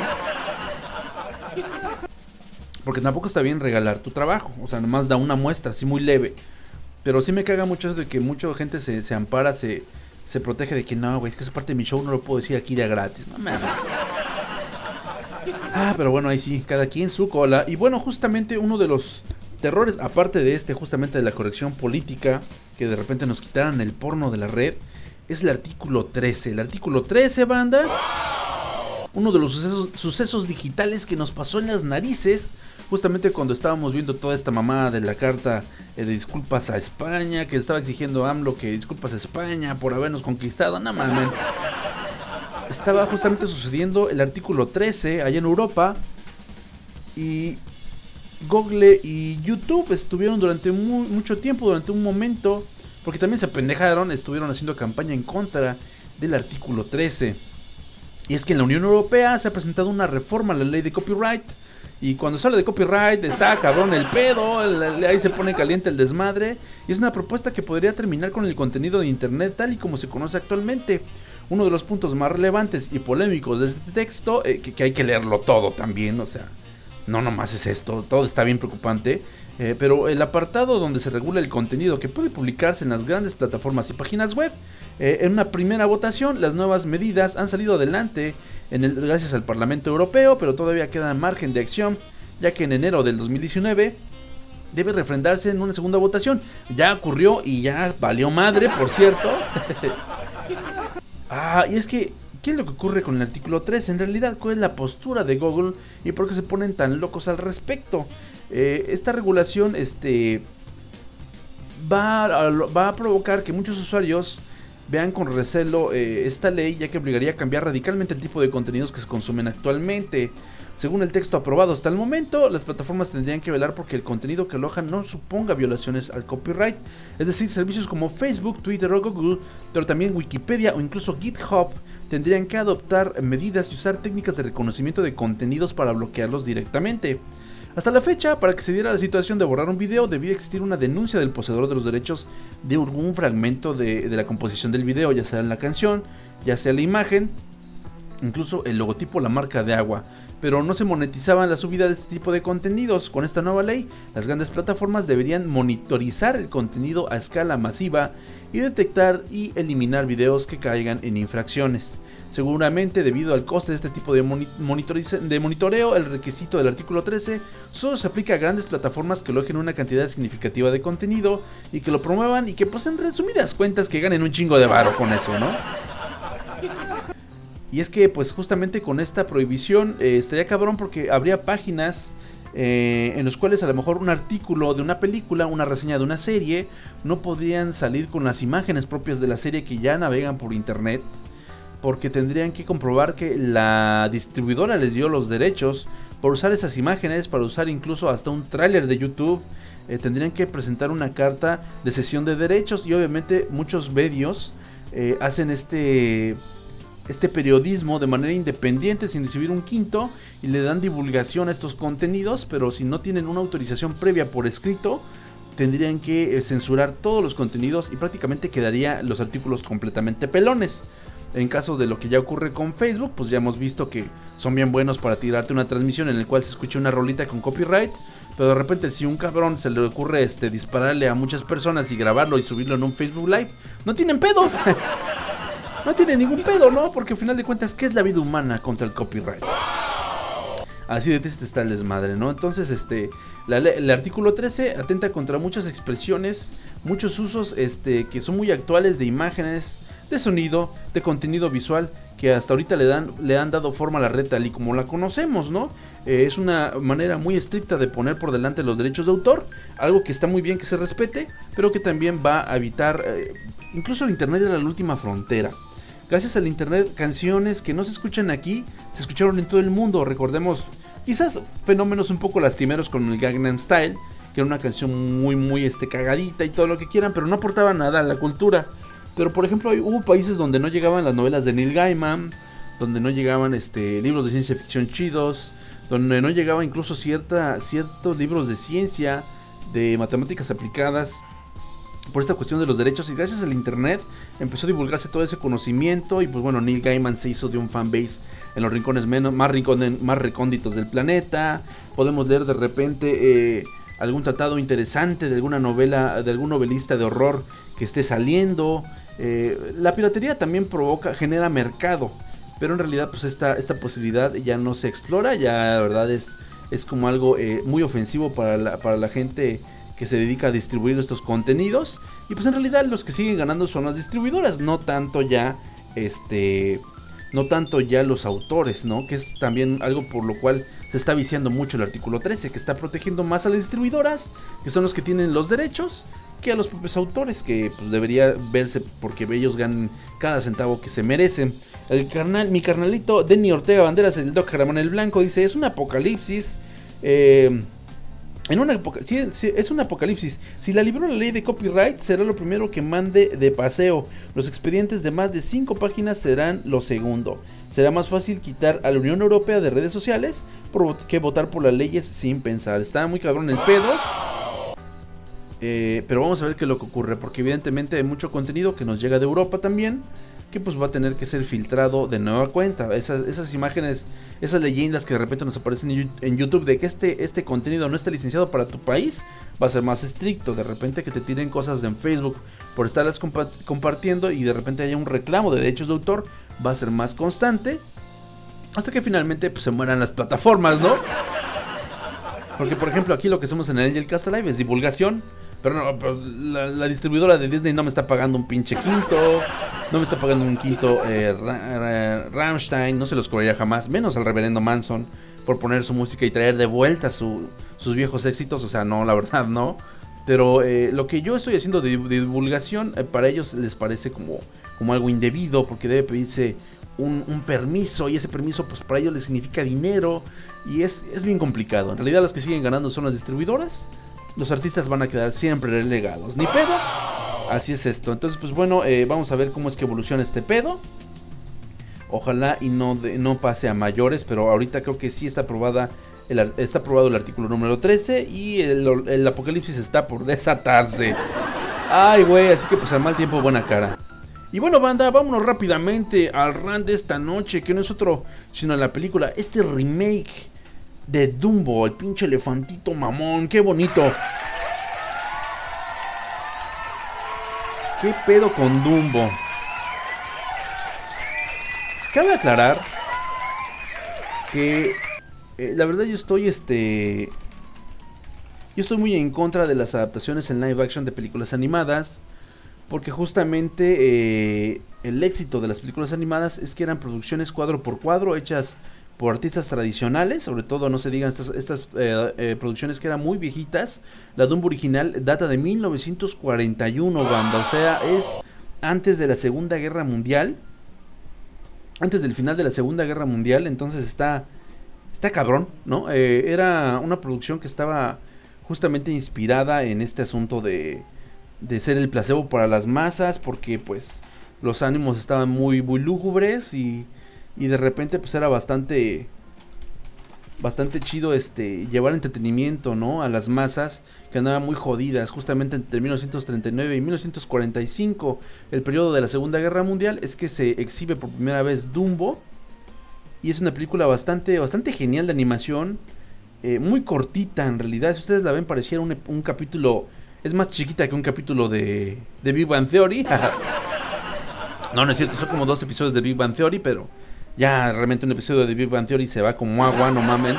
Es como un episodio de Black Mirror, así, cortito, muy perturbador de cierta manera, porque vemos cómo queda Dumbo en orfandad. Dumbo es un pequeño elefantito que nace con una alteración genética bien interesante, que hace que lo califiquen de fenómeno, pero en realidad es un paso más en la evolución. Prácticamente Dumbo podría ser el primer X-Men del mundo animado, sin pedo. Dumbo era como una especie de X-Men, pero del mundo furry, vamos a decirlo así. Ya estoy diciendo mamadas, ya me está pegando esta cerveza que no es Tecate. Entonces, se las recomiendo mucho, está bastante chingona. Es más dedicada al público furry, porque vemos animalitos hablando. En realidad Dumbo no tiene tanta relación con los seres humanos, porque obviamente es un animal y se relaciona con más animalitos. Y ahí vemos al ratoncito Ángel, que es prácticamente el que le hace creer en su habilidad de volar, y le da su amuleto para el vuelo, que es una pluma. La adaptación obviamente hace mucha referencia a este hecho de la película original, pero le mete un chingo de cosas nuevas. El reparto en la película de Dumbo es genial. Tenemos por ahí a Michael Keaton, tenemos a Eva Green, a Danny DeVito. Danny DeVito es genial volverlo a ver. La vi en español, con doblaje al español, y Danny DeVito es obviamente doblado por el mismísimo Humberto Vélez. Qué gran trabajo hace Humberto Vélez, cabrón, no mames. Ya tenía mucho que no apreciaba tanto la labor de doblaje, pero está poquísima madre lo que ha hecho el señor. Desde lo que vi justamente en esta adaptación, ¿cómo se llama el spin-off de Ashita no Joe, que fui a ver? Se me fue el pedo, tantos pinches datos por aquí. El de Megalobox, justamente, yo creo que el pinche Humberto Vélez se lleva también incluso Megalobox. Y obviamente en Dumbo también es muy memorable su papel. Su trabajo como actor de doblaje está bien chingón. Y pues extienden bastante el concepto en este remake. Justamente vemos todos los elementos iniciales. Dumbo es un elefantito discriminado por ser un pinche mutante prácticamente. A su mamá pues la terminan revendiendo, porque pues como les ha dado de fruto justamente el nacimiento de este pequeño elefantito que es un fenómeno, pues se cuestionan mucho lo que es lo que es el prestigio del circo, porque al final de cuentas está chido traer fenómenos, pero también como que fenómenos animales. ¿Qué pedo? Yo diría que está bien chingón. Pero obviamente nos estamos yendo a los tiempos en los cuales se está desarrollando la película de Dumbo. Y pues el mundo, como era más conservador y más temeroso de lo que no entendían ni conocían, pues se siente como que el augurio del gato negro debido a su existencia. Se extiende muy cabrón el concepto. De hecho, el acto del principio en el cual vemos a Dumbo intentar salvar a un monito con vestido de señora es la conclusión de la película animada original. Y aquí únicamente es el preámbulo para todo el siguiente desarrollo que vamos a ver de la película. Vamos a ver incluso pues lo que es el papel de Michael Keaton como Via Bandbeer, un cruel y enigmático empresario que adquiere el circo completo para explotar al elefante protagónico. Y lo que vemos de Dreamland está muy pasado de lanza, está muy bien elaborado, pero es muy extraño porque de repente Michael Keaton se convierte en Charlie de la fábrica de chocolate. Eva Green da un poco de miedo, la película tiene un poquito de la estética de Tim Burton. Se supone que sí estaba dirigida por él y se siente muy extraño, se siente algo pasado por agua el asunto.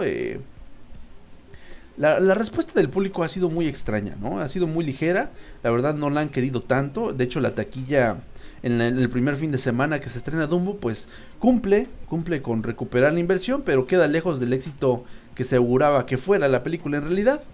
Y pues la película ha volado más bajo de lo esperado. Este nuevo remake de acción real de Disney cumple la taquilla recaudando $45 millones en su estreno, pero se supone que cosecharía entre 50 y 60 millones, quedándose 15 millones por debajo de su meta inicial. Por ejemplo, de este modo supera recientes estrenos del sello de Disney que se consideraron fracasos leves, como Peter y el Dragón, Christopher Robin, que todas estuvieron por debajo de los $25 millones, aunque queda por debajo de los estimados de la producción, ¿no? Por ejemplo, La Cenicienta, que es una chingadera, recaudó $67 millones en el 2015. El Libro de la Selva, que fue una chulada de Joe Favreau, recaudó 103 millones. Y La Bella y la Bestia recaudó 174, y es infame esa mierda, pero bueno. Así el asunto. Dumbo barre con Almodóvar en España. Los ingresos de Dumbo resultan sin duda más llamativos cuando tenemos en cuenta la recaudación internacional. El film se ha estrenado en 35 mercados diferentes, aparte del estadounidense, sumando otros 73.5 millones alrededor del mundo. En total, el dato asciende a $118 millones en taquilla global tras el primer fin de semana en cartelera. En España, El elefante de grandes orejas también lidera el top 10 con 3.4 millones de euros. Y más de medio millón de espectadores, desbancando a Dolor y Gloria, la nueva producción de Almodóvar, que fue número 1 la semana pasada allá en España, ¿no? Entonces, está raro el asunto con Dumbo. Realmente los personajes están muy sobreactuados, es parte de uno de los problemas con la trama.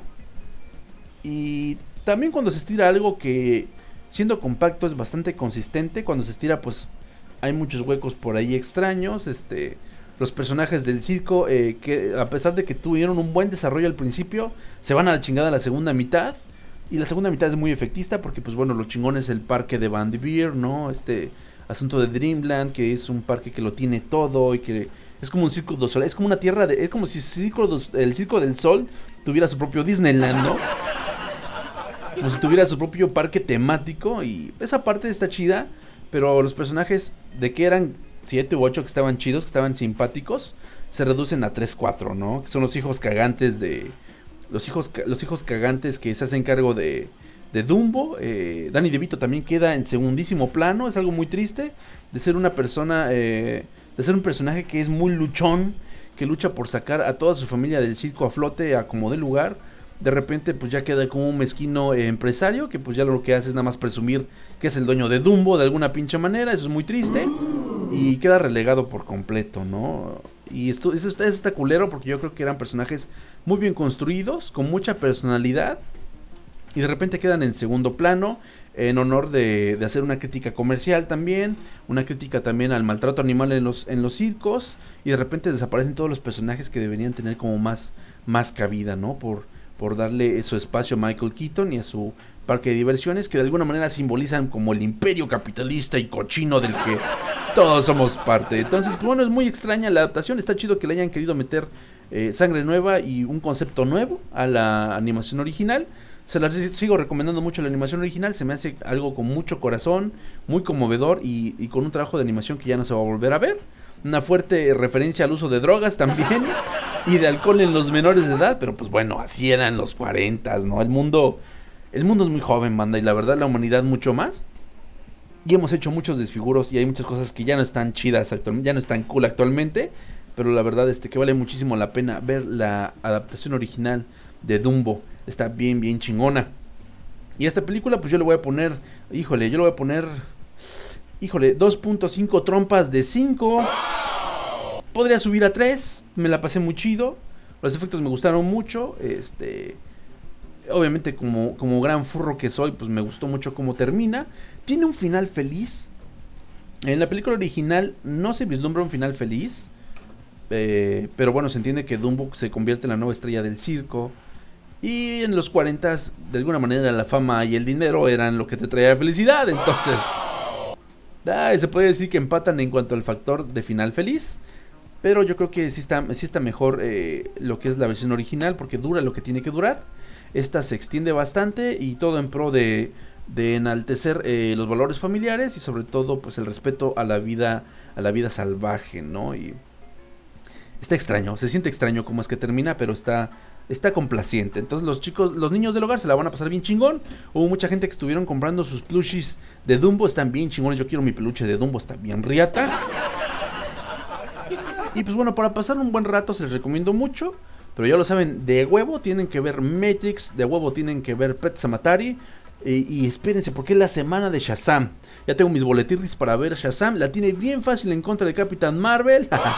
La comparación pendeja ya.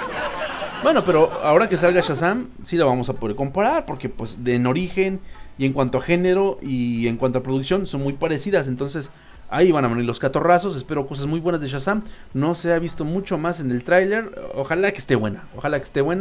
Ya lo necesitamos. Y pues bueno, de mientras la semana va a estar muy buena y muy buenos estrenos, banda. Vayan y diviértanse como chingados que no. Vamos a ver qué dice la banda acá en el chato. Ya no hubo más comentarios. Sol Aquino ya me dio like aquí en la publicación. Gracias, Sol. Un pinche abrazote. Y un beso desde Wakanda. Bueno, ya no puedo mandar besos, güey. Me van a meter al bote. Así está el asunto, banda.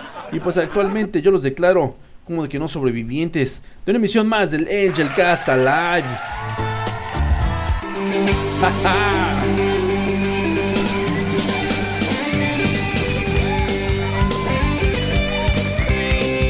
A huevo, con Eric Johnson de fondo. Se acabó este pedo.